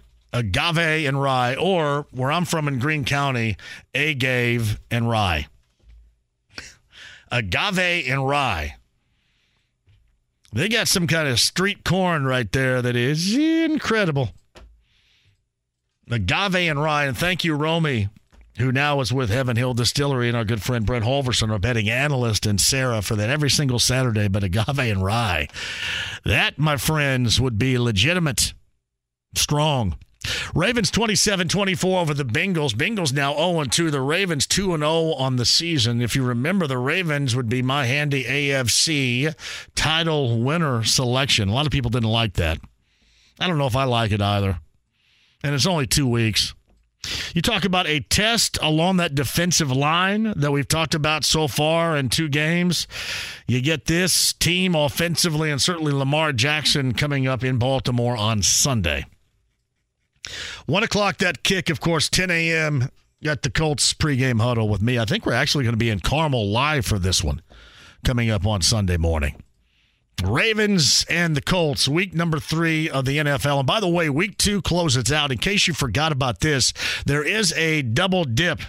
7:15 Saints and Panthers, 8:15 Browns and Steelers. That's ESPN, ESPN2, and ABC and ESPN Plus. Also, hey, let's go ahead and give a shout-out. I don't know who I'm going to give credit to, but I do know this. On the show on Friday, live at Taylor's Pub in Nora, Bud Light Blue Friday, you guys heard Chris Hagan, friend of this show and a Fox 59, call the shot He said, listen, this is going to be coming to an end. You guys are going to be okay to watch the game if you have DirecTV on Sunday. Everything is going to be all right. And what happened? Both the folks that he works for, his parent company, Nexstar, and the people at AT&T, DirecTV, they came to some common ground. And you got to watch via DirecTV the game on Sunday. So a shout out to Chris Hagan for making sure that got done. So now you got common ground there. Now you just need some Colts, Jonathan Taylor common ground in a couple of weeks. We shall see. I'll get to the NFLPA versus the NFL in a back and forth, pointing the finger, not directly here and not naming names, but regarding what Jonathan Taylor, we believe we've talked about, he's going through right now. I'll get to that coming up in a minute. Marcellus at 239-1070 right now. Marcellus, that was a great request on Saturday night. Job well done. I appreciate it, man. Hey, we almost gave it away at the end. Hey, you guys dig on the 90s? Do you like the 90s? Oh man, I love it, man. I love Okay. the 80s and the 90s. If the 80s have a slight edge for me. Okay, Yeah. they get the slight edge, but the 90s, I like it too, man. I would agree. It's funny. I think I get a lot different callers for the 90s than I do for the 80s and when I do the 70s and stuff. So pretty cool. Yeah. Go ahead. Yeah, absolutely. Hey, man, that old saying they say that rising tide lifts all boats, right? Yep. And we know that football being the ultimate team game, if you're not doing well at your skill level, you affect somebody else's stats, okay? If you're not blocking well up front, the quarterback, he can't make his completions. If he can't make his completions, the receivers aren't getting their stats. You know what I'm saying? Over and over. And so, this goes back to Minshew, okay? I think, Colts fans, especially Colts fans, should have an appreciation probably for the most non-athletic quarterback being the most skillful guy on the field, being able to distribute the ball and surgically, okay? And we've seen that for decades with Peyton Manning, and you know what we're talking about here. And it was refreshing. Okay, I'm just sorry. It was refreshing. No, you're right. The ball was on the hands. The timing was 100% accurate. That's exactly what you saw. Yeah. It was unbelievable. I mean, it was a breath of fresh air to see that. We haven't seen that in a quarterback wearing the horseshoe in so long. I was just like, wow. Now, I know this guy's not Peyton. I get that. But he knows what he's doing out there, and it was so good to see that. And look, let me tell you something, Jay. They may not say it publicly, but those guys that were catching the balls, finally getting some stats and yard stats and receiving stats for themselves, was like, man, who was Mowry? The guy at number 86 down the field, wide open, man, beautiful. We set up Moss for the touchdown run, and it's like that's how you play ball, man. And don't tell me these guys are like, man, okay, Anthony, take your time, man. We hope you get ready. We hope you get better. But, man, you can take your time a little bit. Get wet. Make sure you're okay. Next week. I find it hard to believe, and especially the way that they handled last week Ogletree, right? Yeah. I find it hard to believe that he's going to be able to play on Sunday, but we shall see.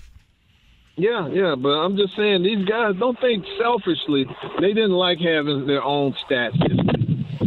I mean, everybody was catching, man. Even the cheerleaders called. Nah, he did a great job. That's the reason why. That's the reason why he's there. There's no doubt. Yeah.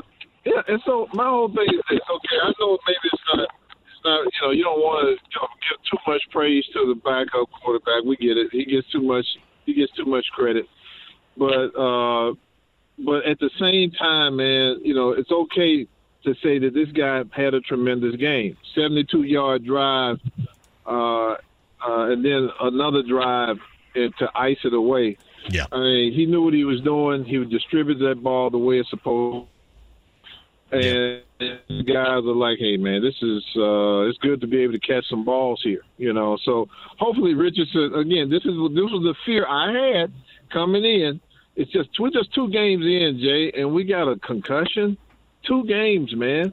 We got to change up on how we're doing this. And I've wondered about that, Marcellus. That's just what he does. Now, granted, can he help protect himself. And I mentioned this. I'm sure that they're going to have pages of procedures on how to do and how to handle things, and not nonchalantly, regardless, go into the end zone in that fashion and take that needless hit from Stewart as he did yesterday.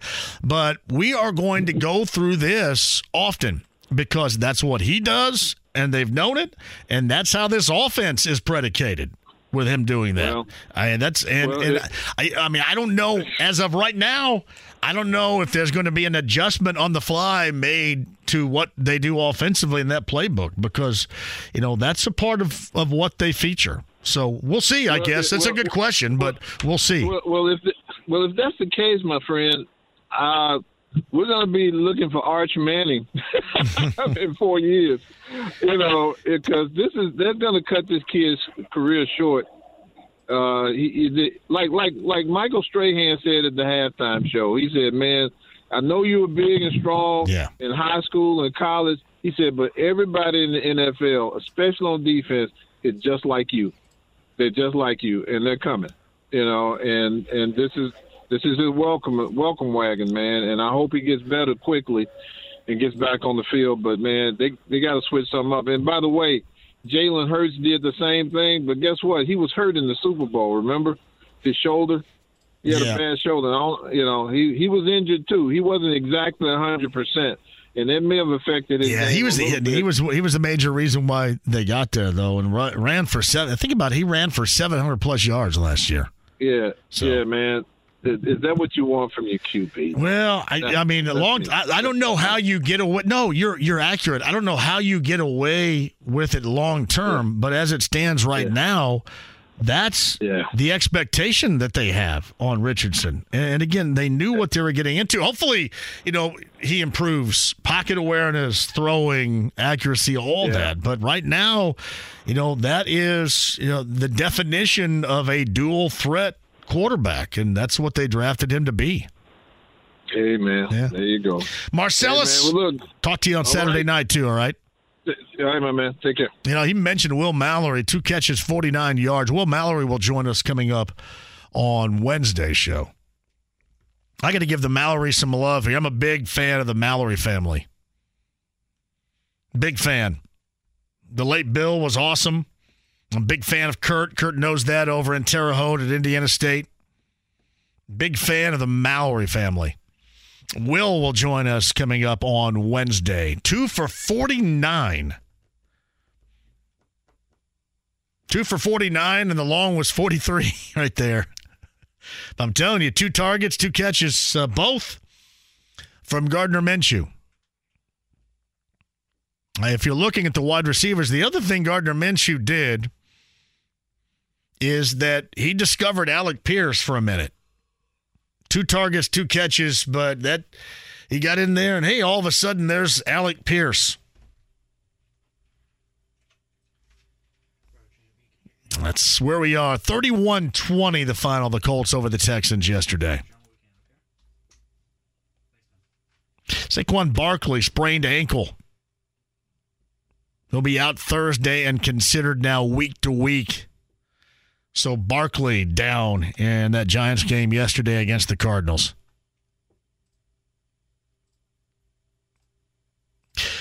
JMV, Richardson will learn from these injuries because I think he is open to it, unlike Luck. Yeah. I mean, listen, these are different circumstances, but we're talking about essentially the same thing. And it was different for Luck because his was on the scramble. And I've given you the whole extension of the play being his forte, his signature when he was here. And it was cheered. Everybody loved it. And then all of a sudden it wasn't. It was low. Then it was got to get down and slide. Remember how cool it was? Everybody thought, hey, man, look at that dude. He's taking on a linebacker until he got bent over like a broken folding chair.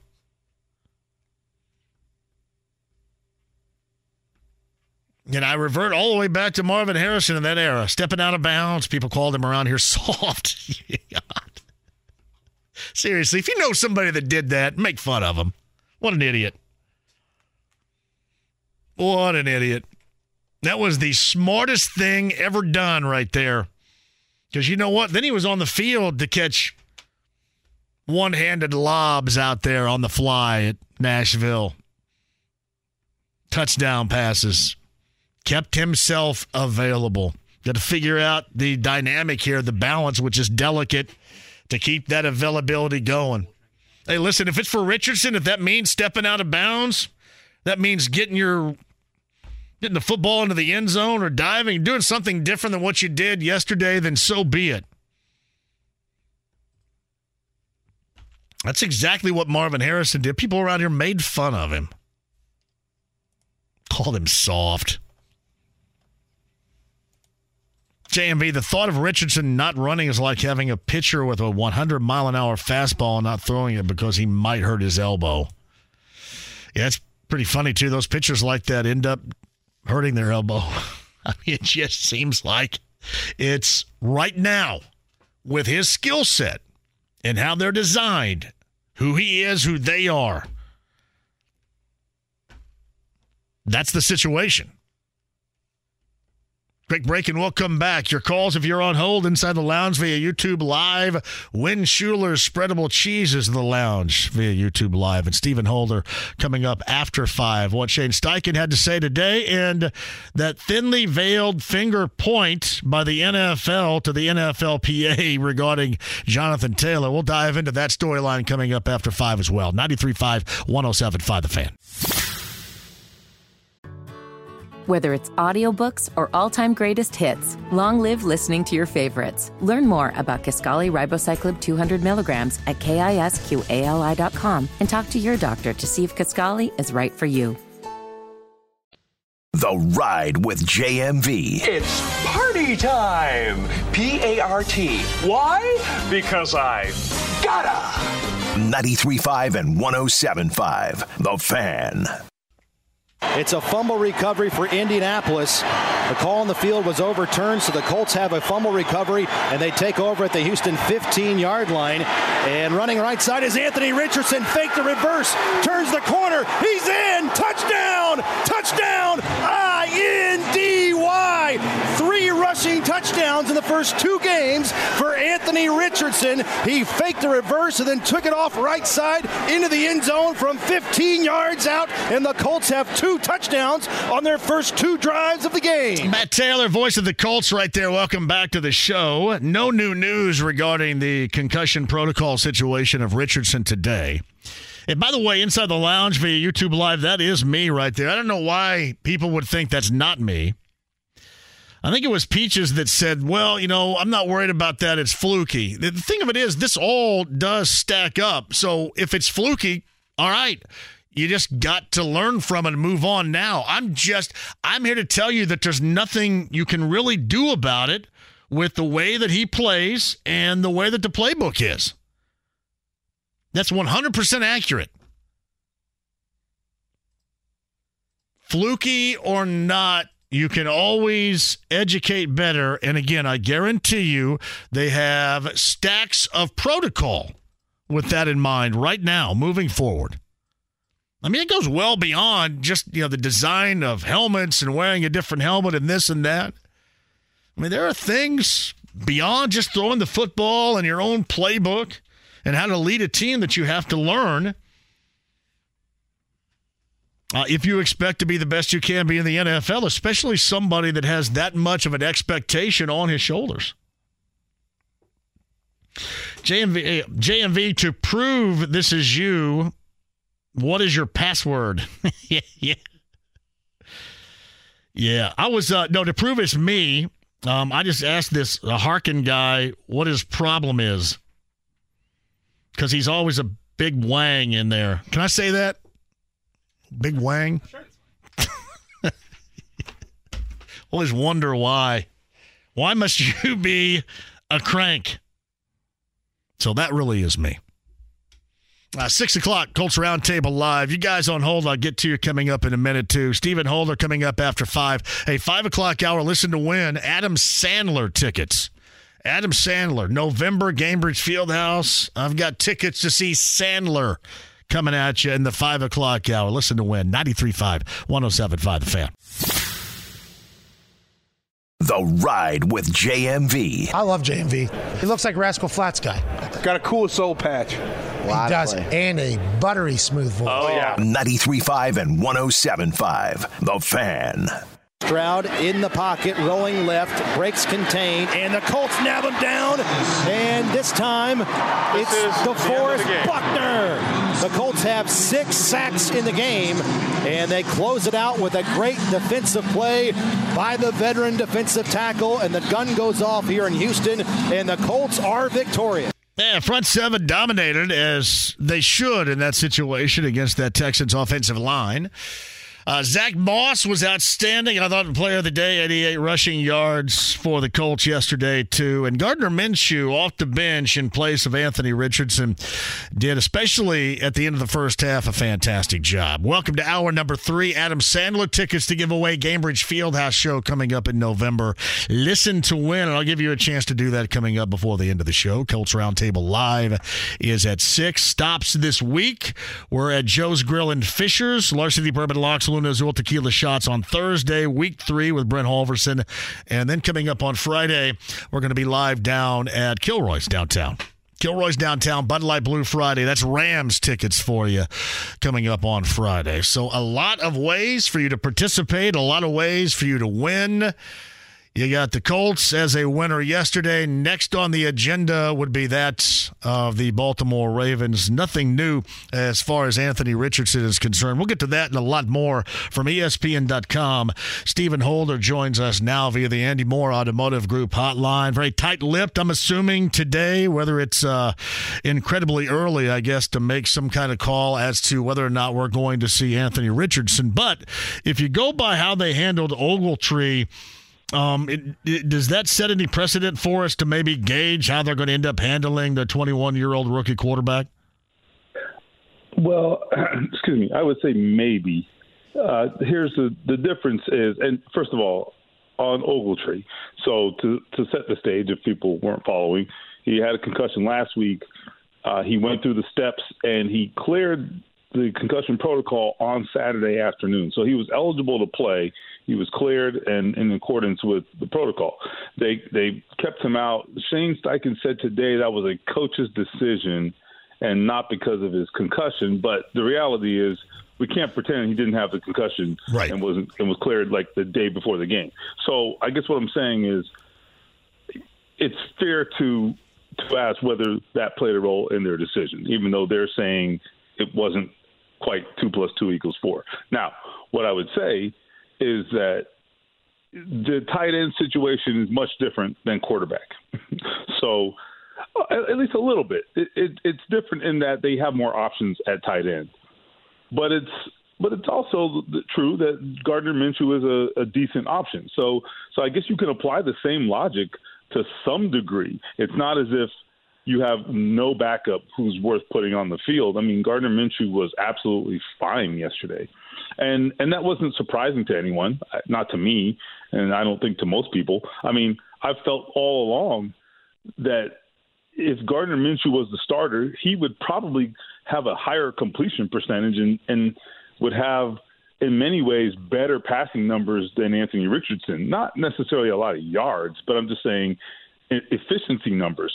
So they have like a legitimate option there. But the difference being, obviously, that Anthony Richardson is a vastly different player than Gardner Minshew, and you can play a completely different kind of game with him under center. But if you're just talking about executing and running the offense, I mean, look, Gardner Minshew is perfectly fine to do that. So I guess where I would come down on it is they should be smart, and I think you should do that, with a 21-year-old quarterback who has lots of football in front of him, hopefully. Yeah, no doubt about that. You got any thought as to sitting here right now, his availability or lack thereof on Sunday? No, the only thing I can say is, and I hesitate to even read anything into this, okay, because I don't think we ever really know what we're looking at when someone has a head injury. But, Jim Irsay and most of Richardson's teammates, when they were asked about, what they observed, they said, well, he seemed fine to me. So I know whether that tells us anything, I have no idea.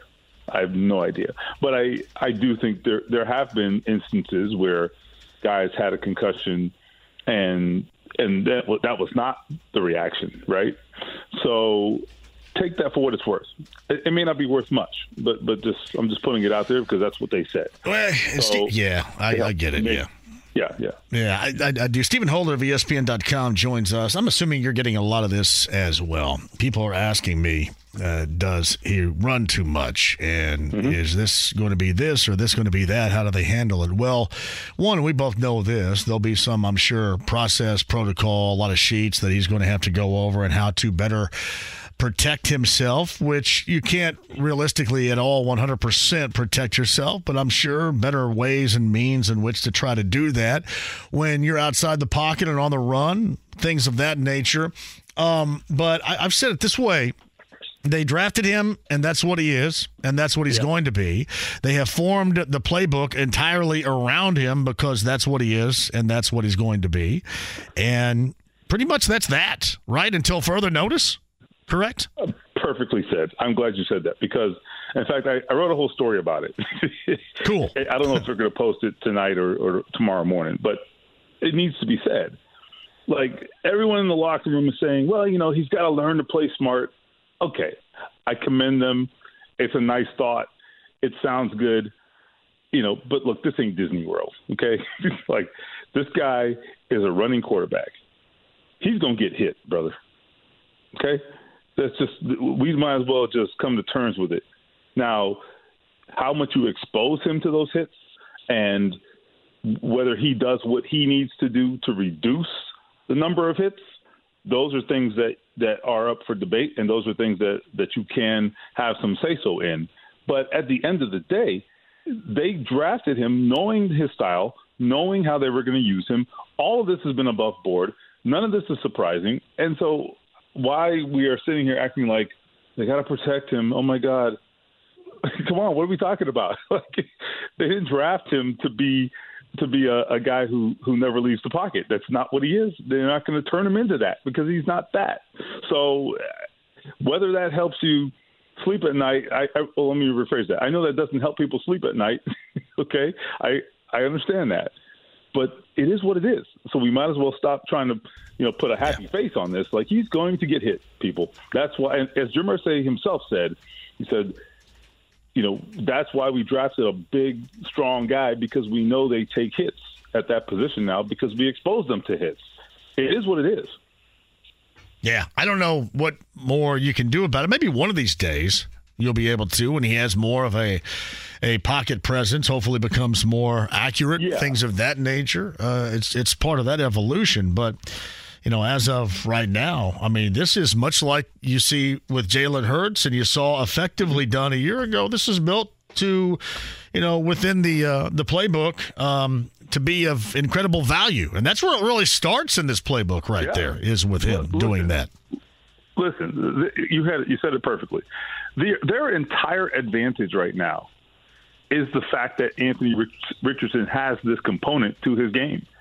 You saw it yesterday. I mean, how much worse of a play caller would Shane Steichen have been on those first couple series if you had a different quarterback?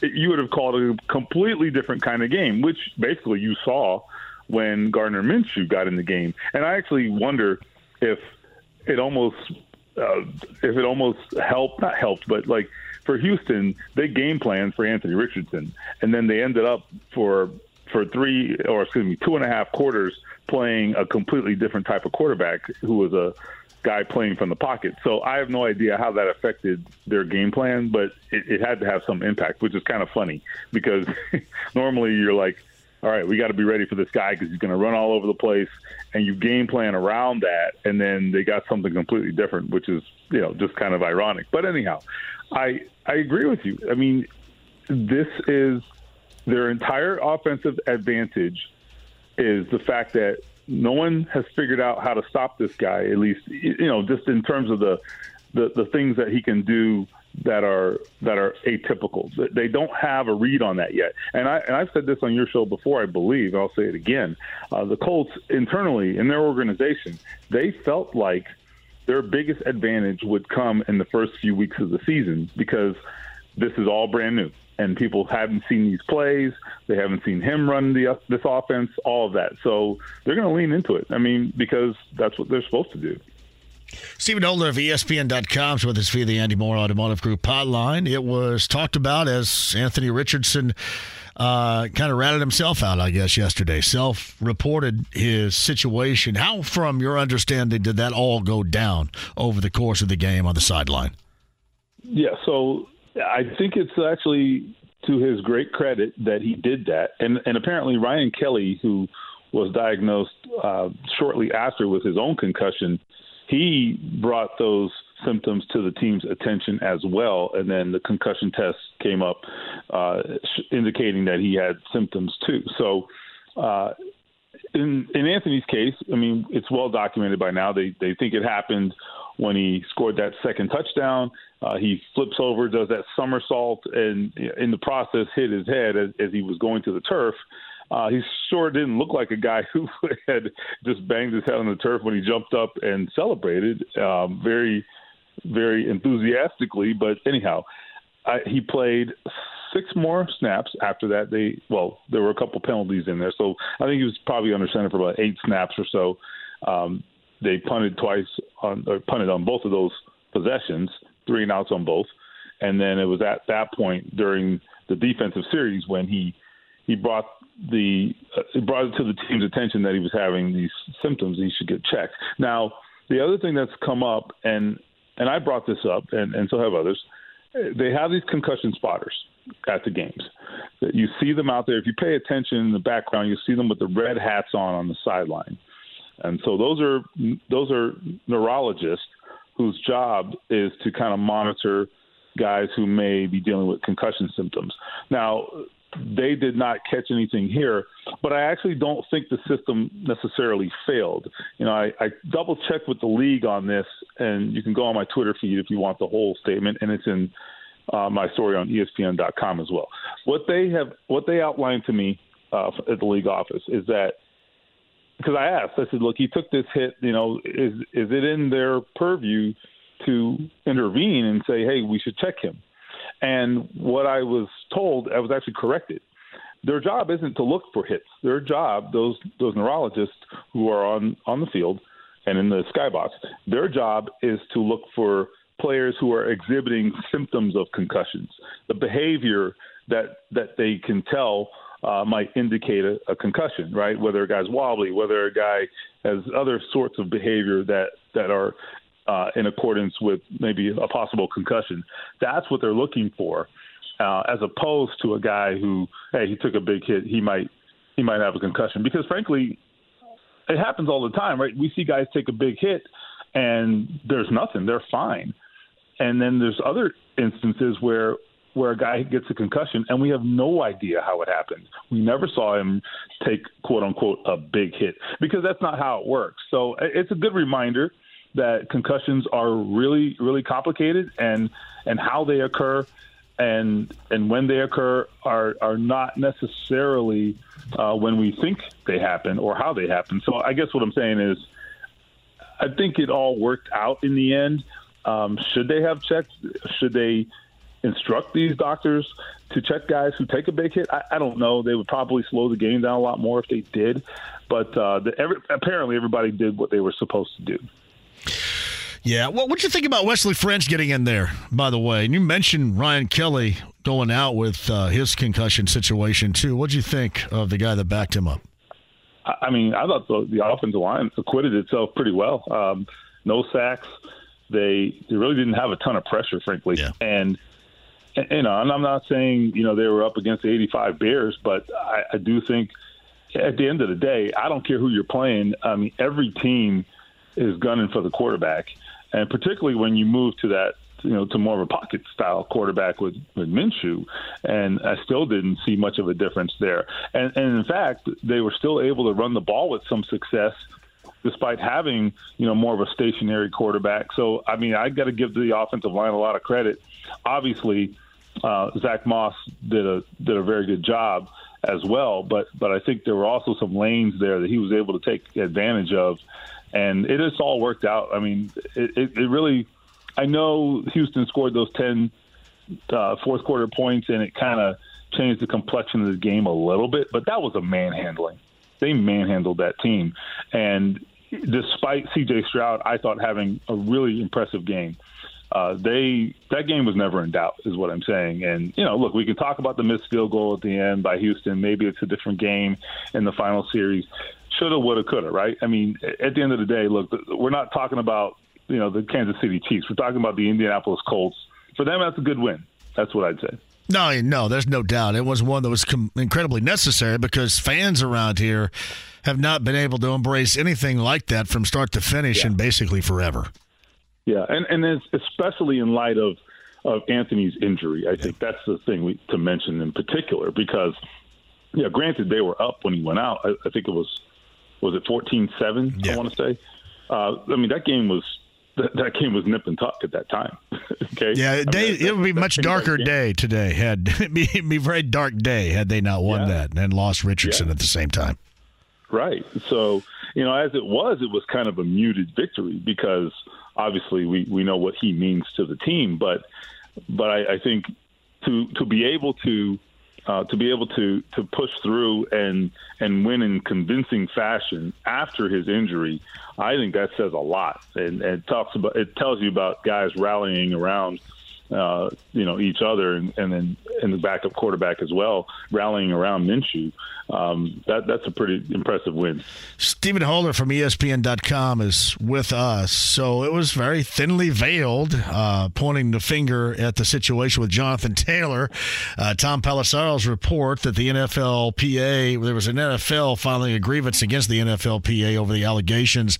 The union advised running backs to consider feigning or exaggerating injuries to gain leverage in contract talks and seeking an order for the union to cease and desist from such improper conduct. The NFLPA countered with, quote, "This is ridiculous and without merit," and again, seemingly all pointing the finger at Jonathan Taylor, who was not on the road in Houston yesterday with the Colts for that win. However, was active via social media on Instagram with a video working out at the Colts complex. What do you make of all this swirling around with his time remaining on PUP 2 more weeks?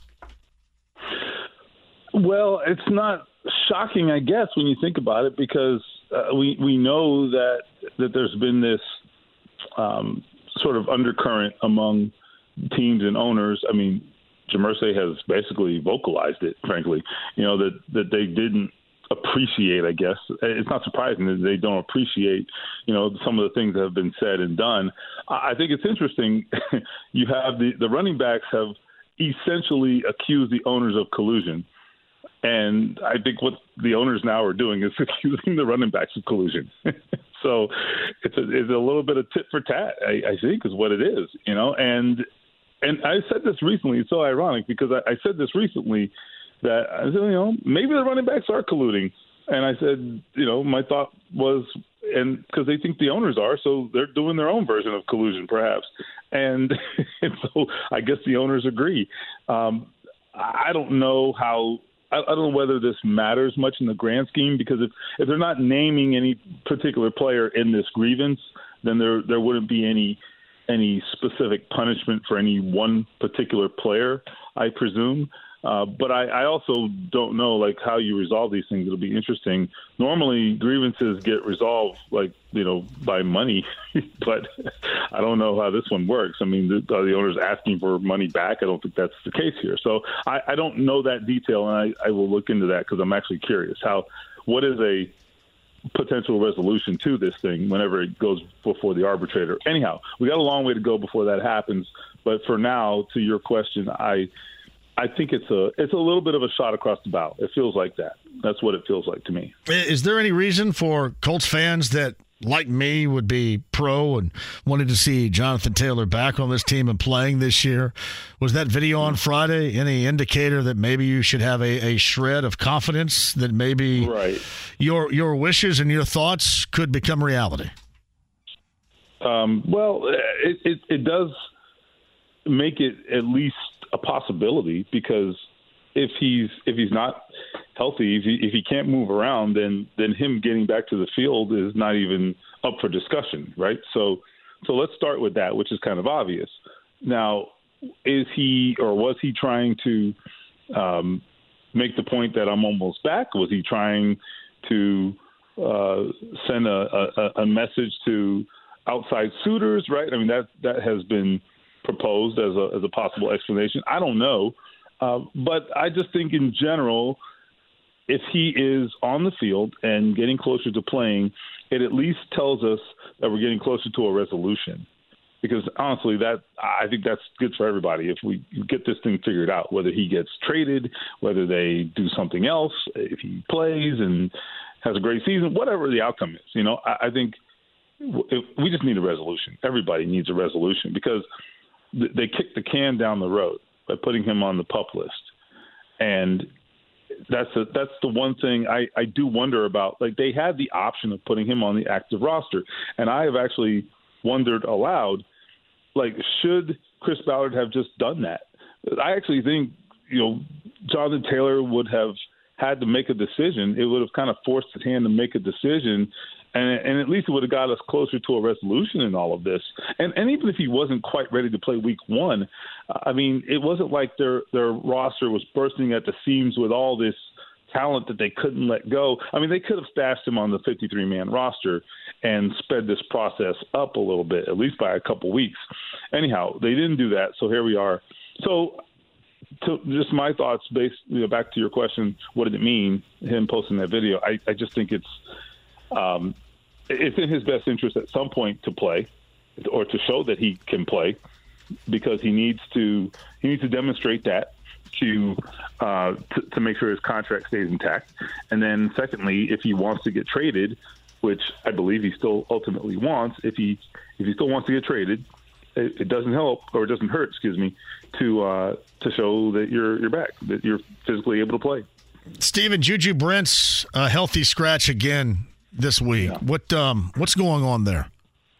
So essentially, he had to kind of start from scratch after training camp because, he had that injury that he started camp with, and he really didn't get any real time there. Being a rookie, not being able to practice in the defense and get any preseason snaps and, those kinds of things. I just think the coaches saw that and said, he needs more time to get up to speed, to get ready.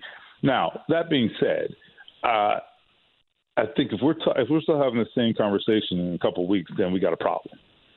Okay, I'm just going to be blunt. I mean, I think it's a plausible explanation for right now, and they have been adamant that there's nothing wrong with him. He didn't get in trouble. He's not hurt necessarily, but he's just behind the eight ball. Totally reasonable, and I think understandable. But again, he's practicing every day. Okay, so like that learning process should be happening quickly now. And I get that we're in the regular season and they don't have the time to kind of dig in and get him up to speed like they would in training camp.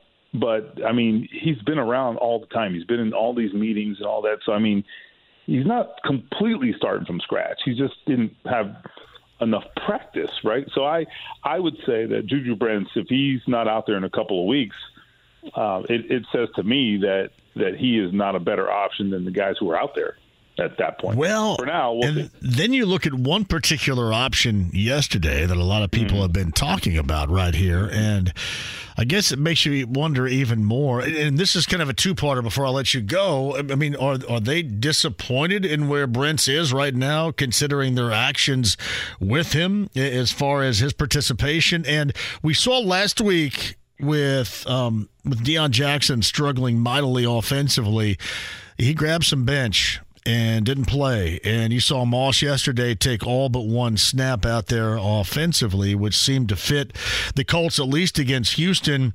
Might Darrell Baker Jr. fall into a similar category of maybe grabbing some bench after yesterday, or is that going a little bit too far right now? It's probably going too far right now, but that's because you have to have a better option. Now, they do have Johnson. That is, or excuse me, not Johnson, Jones. Yeah. That is another option. And so I think if there is a change, I think that's where they go first. Are they in the market for a veteran guy? I mean, if they were, wouldn't that have happened at some point in the last 6 months? Oh, I don't know. I see Bradley Roby still floating around out there. Right. Like, fair question. Like little marijuana smoke, at a hip hop concert. So, I mean, you still see it happen. I was just curious. It just crossed my mind as you were talking. No, I get it. It's a fair question. It's the right question. Yeah. But I think it's just the reality is if they haven't done it by now, I just think they're not inclined to do it, And look, I mean, there's something to be said for letting guys play through things. There is something to be said for that, particularly for a team. Let's be honest. I mean, they're not trying to win the Super Bowl. Okay, I don't know if that's a news flash to anybody, but the Colts are not trying to win the Super Bowl. Okay. This is a year there's a lot of development happening, assessment, all of that. That's what this feels like, right? So I get it. There's something to be said for letting guys grow, letting them kind of push through and figure it out. There is something to be said for that. Great. However, well, they didn't let Deion Jackson figure much out.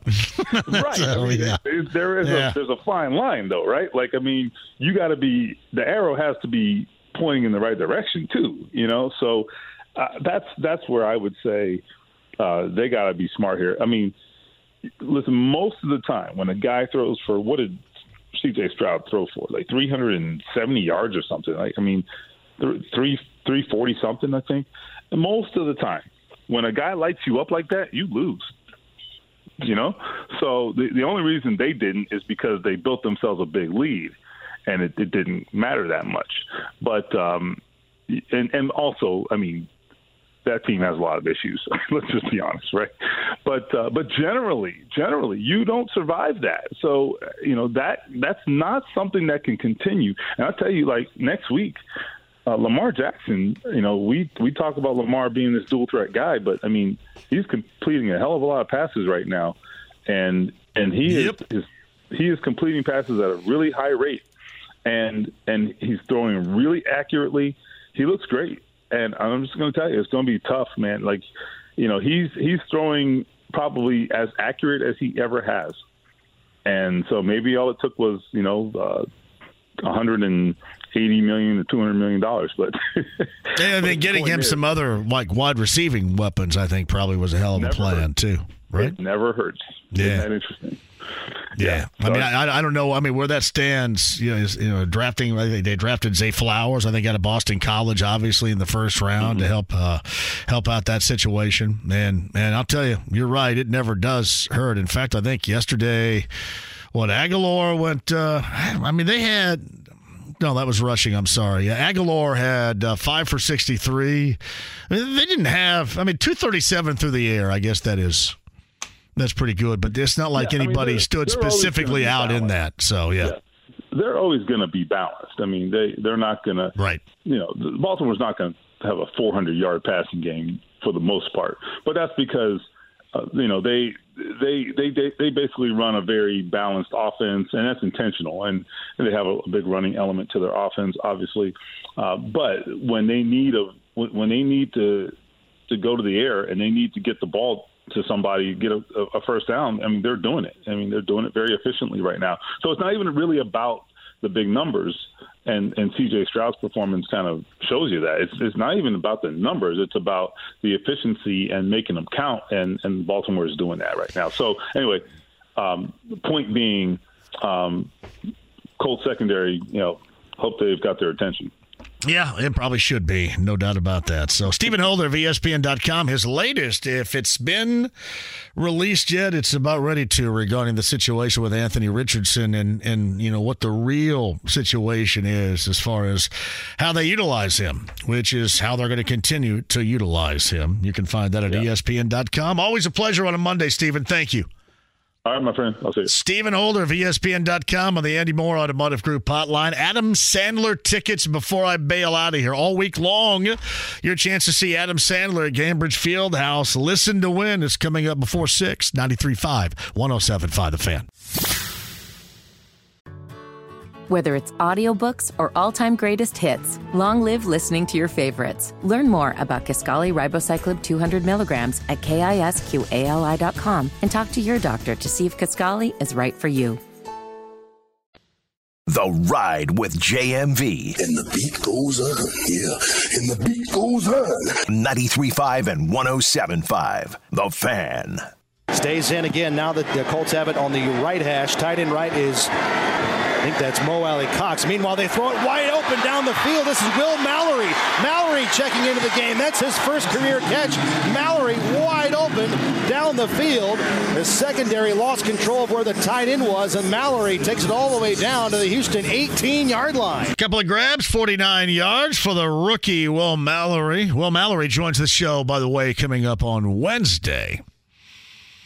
A little Mallory conversation going there. I'd mentioned to Stephen, and actually coming out of that segment with Stephen Holder of ESPN.com, going into the break, receiving-wise for Baltimore, they certainly have added a lot more around Lamar Jackson. One being Nelson Aguilar, who obviously is a veteran, 5 for 63 yesterday against the Bengals with a touchdown in that win. Zay Flowers with the rookie that I brought up to Stephen, 4 for 62. His long was 52. Mark Andrews, the old standby tight end, 5 for 45. Odell Beckham Jr., who's a part of that receiving core, just 3 grabs. And Rashad Bateman, who is a former first-round selection, had 3 reception on his own. In total, 24 catches and 237 receiving yards for the Ravens yesterday. And then you compare that to the Bengals with obviously just name recognizable guys, Higgins, Boyd, Chase, 27 for 222 on the afternoon for the Bengals wide receiving core. And again, you get the Ravens hosting the Colts coming up on Sunday, 10 a.m. And I believe we're going to be live up in Carmel. Or as Chris Denary referenced it on Friday, Carmel at Taylor's Pub. That was a good time, though.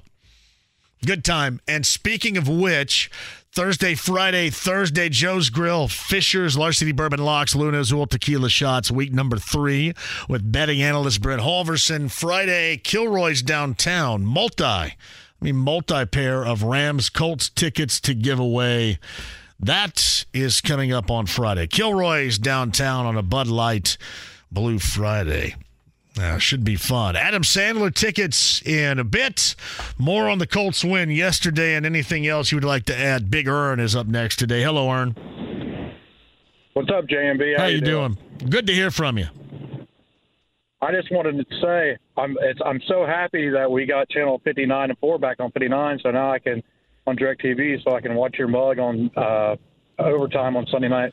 59. I know. You know what? And I can watch, too. I hadn't been able to watch myself in like a month and a half. Been too long. Yes. Yes.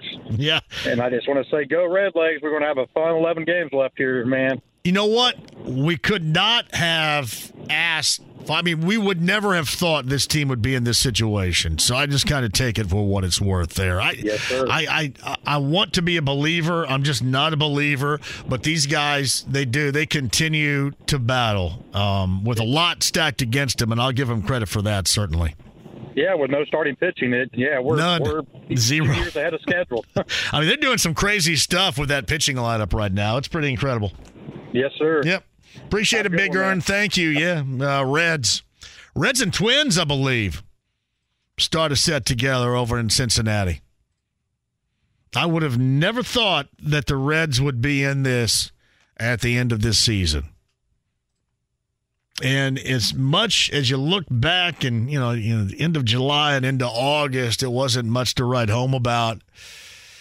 It has been enjoyable because, and really what happens, and I said this during the summer, it allows you to reconnect with the rest of Major League Baseball. Sometimes you forget about it. Sometimes you forget about it in terms, certainly when football starts. But, it has been good. It has been good to reconnect with my favorite baseball team this year. And glad we were able to do it. Tyson brings this up. What about the idea of bringing back Darius Rush since the Chiefs released him yesterday? They had to make room for Chris Jones on the 53-man, and Darius Rush was the casualty on that 53-man roster. I don't know where he ended up. I don't know who picked him up, if he went back to the Chiefs practice squad or what, as of this afternoon. And my point was this, and Steven's right. I mean, the expectations are not robust with this team. But you just kind of wonder if you're not out there looking for another DB somewhere. And they had somebody in Zach Moss return, but they made a pretty snap judgment on Deion Jackson. Think about that. All but one snap yesterday for Zach Moss. And I thought that he gave them the biggest lift yesterday. From week one to that one, when he got back from that broken arm yesterday with the 88 yards on the ground, nearly 5 per carry, that's exactly what they needed. Again, Houston's not any good. Doesn't matter. Give you an opportunity for a team that goes from start to finish and controls that game to give your favorite team a little bit of love, even with still that cloud of uncertainty regarding concussion protocol that hovers over both Anthony Richardson and Ryan Kelly in this case. This portion of the show and Inside the Lounge via YouTube Live brought to you by Win Schuler's Spreadable Cheeses, Indy's favorite in original cheddar, sharp cheddar, bacon and cheddar, and pepper jack. Win Schuler's Spreadable Cheeses, the official cheese spread, Inside the Lounge via YouTube Live. And at your table, wherever that might be, barbecue, party, tailgate, Win Schuler's Spreadable Cheeses for recipes and more today. That's WinSchulers.com. All right, we got a break here. What do you think? Let's take a break. Here's what I'm going to do. What do you think I should do? I don't know if I'm not completely about firm what? on. I want to give away these Sandler things. Should I wait until we return? Because I don't have necessarily. I mean, he's got music. I don't have a song in return for you to respond to. We can do it right this now. is going to be my me. All right, well, you go ahead. You go ahead and say it then. James, go ahead. Oh, okay.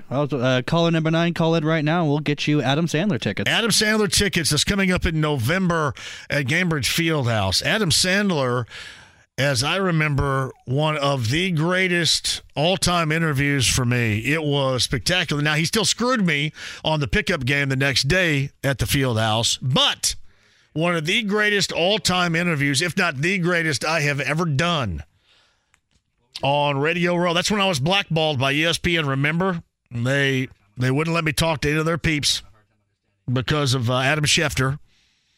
That would not happen, but Matt Taylor at the time was my producer, the voice of the Colts, and landed Adam Sandler. I believe he was talking up his film That's My Boy with Andy Samberg. But an outstanding conversation. You can see him live coming up in November. Thank you, Live Nation. Gainbridge Fieldhouse, the site number 9 at 239-1070 is going to be a winner. We'll come back and wrap it up and get you set for Colts Roundtable Live. And I'm going to go coach a practice of 8-year-old girls. Here comes the coach. Here he comes. I don't know. I got a list right here. I have to give you my list. I've got drills. You guys want to hear my drills? You think my drills have anything to do with anything other than shooting? You're about right. Quick break. Back with you. Final time next. Whether it's audiobooks or all-time greatest hits, long live listening to your favorites. Learn more about Kisqali Ribociclib 200 milligrams at KISQALI.com and talk to your doctor to see if Kisqali is right for you. The Ride with JMV. Let me have a Diablo sandwich, a Dr. Pepper, make it fast. I'm in a damn hurry. 93.5 and 107.5. The Fan. 11:30 to go, third quarter. Deep drop play action. Stroud in trouble, and he is gobbled up at the 49-yard line. Taven Bryan, the former Jaguar, now in a Colts uniform, doing damage again in the AFC South on a sack. Matt Taylor, voice of the Colts. Had that call for you on the Colts Radio Network. Colts Roundtable Live. That's Matt, Rick Venturi, and Joe Wrights coming at you at 6 o'clock tonight. Even going beyond, I'm sure, a lot of the things we talked about today. And answering a lot of your questions, I'm sure. At hashtag Colts Roundtable Live, I think, is where you go for those questions right there. So Matt and the fellas are standing by. Good show today. Stephen Holder of ESPN.com joined us. If you missed any of it regarding the concussion protocol, the self-reporting, what the week may be, if there is a comparison to be made, how the Colts handled it with that of Ogletree last week, and the expectation for this weekend, and then obviously what took place down in Houston yesterday with that win. Both sides of the football. Mostly good, a little bit bad in terms of what took place in the secondary. Zach Moss, 88 yards, nearly 5 per carry right there. Gardner Minshew coming in, getting a couple of touchdowns. I mean, really settling everybody down. Yeah, certainly, at least against Houston yesterday, you can understand why they felt compelled to bring him in, knowing the Steichen system. And, of course, a couple of age-old questions. One is, when is too much for Anthony Richardson running? And I gave you my answer to that, and that is that's going to be a part of his repertoire for a while. So you might as well sit back and get ready for it. Might as well get ready.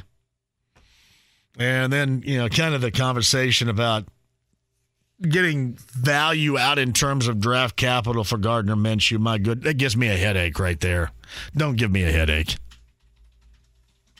JMV, you mentioned something about Miles Turner and what he said a little bit earlier today. What was that? Can you refresh my memory? Miles, evidently, and I don't know where this was.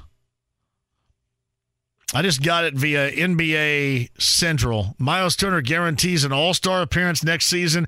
Now, this may be just a complete sham as far as a quote and something he was talking about, but I love the bravado. Quote, I'm excited for the all-star game. Obviously, that's going to be in Indiana this year. You're all going to see me there. By the way, you heard it here first. So it sounds like that he plans on participating. I'm here for it. Who else is here for it? Inside the Lounge via YouTube Live. I got you the Winschuler's Cheese sponsorship. You better be down with 33. Got you that sponsorship. Going over smashingly. Maybe he ended up saying, hey, I'll be there. But that's the way that it sounded. And that was the quote that I was talking about earlier today, and I absolutely love it. New Monday Night Football theme tonight. Chris Stapleton and Snoop, part of that. Got a double dip tonight, remember, as well. Closing out week number 2 of the NFL season. You get 2 games coming up later on tonight. Saints-Panthers 7:15, ESPN, ESPN2. Browns and Steelers on ABC and ESPN Plus at 8:15. Who won those Sandler tickets over there? Who you got, James? Our winner was Chet Webster. Way to go, Chet. Chet's a great name, by the way. The greatest Chet of all time would be not necessarily Chet Lemon, but Chet from Weird Science. Got that right. Good to see you, Landon. Thanks, James. Thank you all for listening. Lounge via YouTube Live. Stephen Holder, too. Great show tomorrow at 3, and Colts Roundtable Live coming up next. My suggestion, don't go anywhere.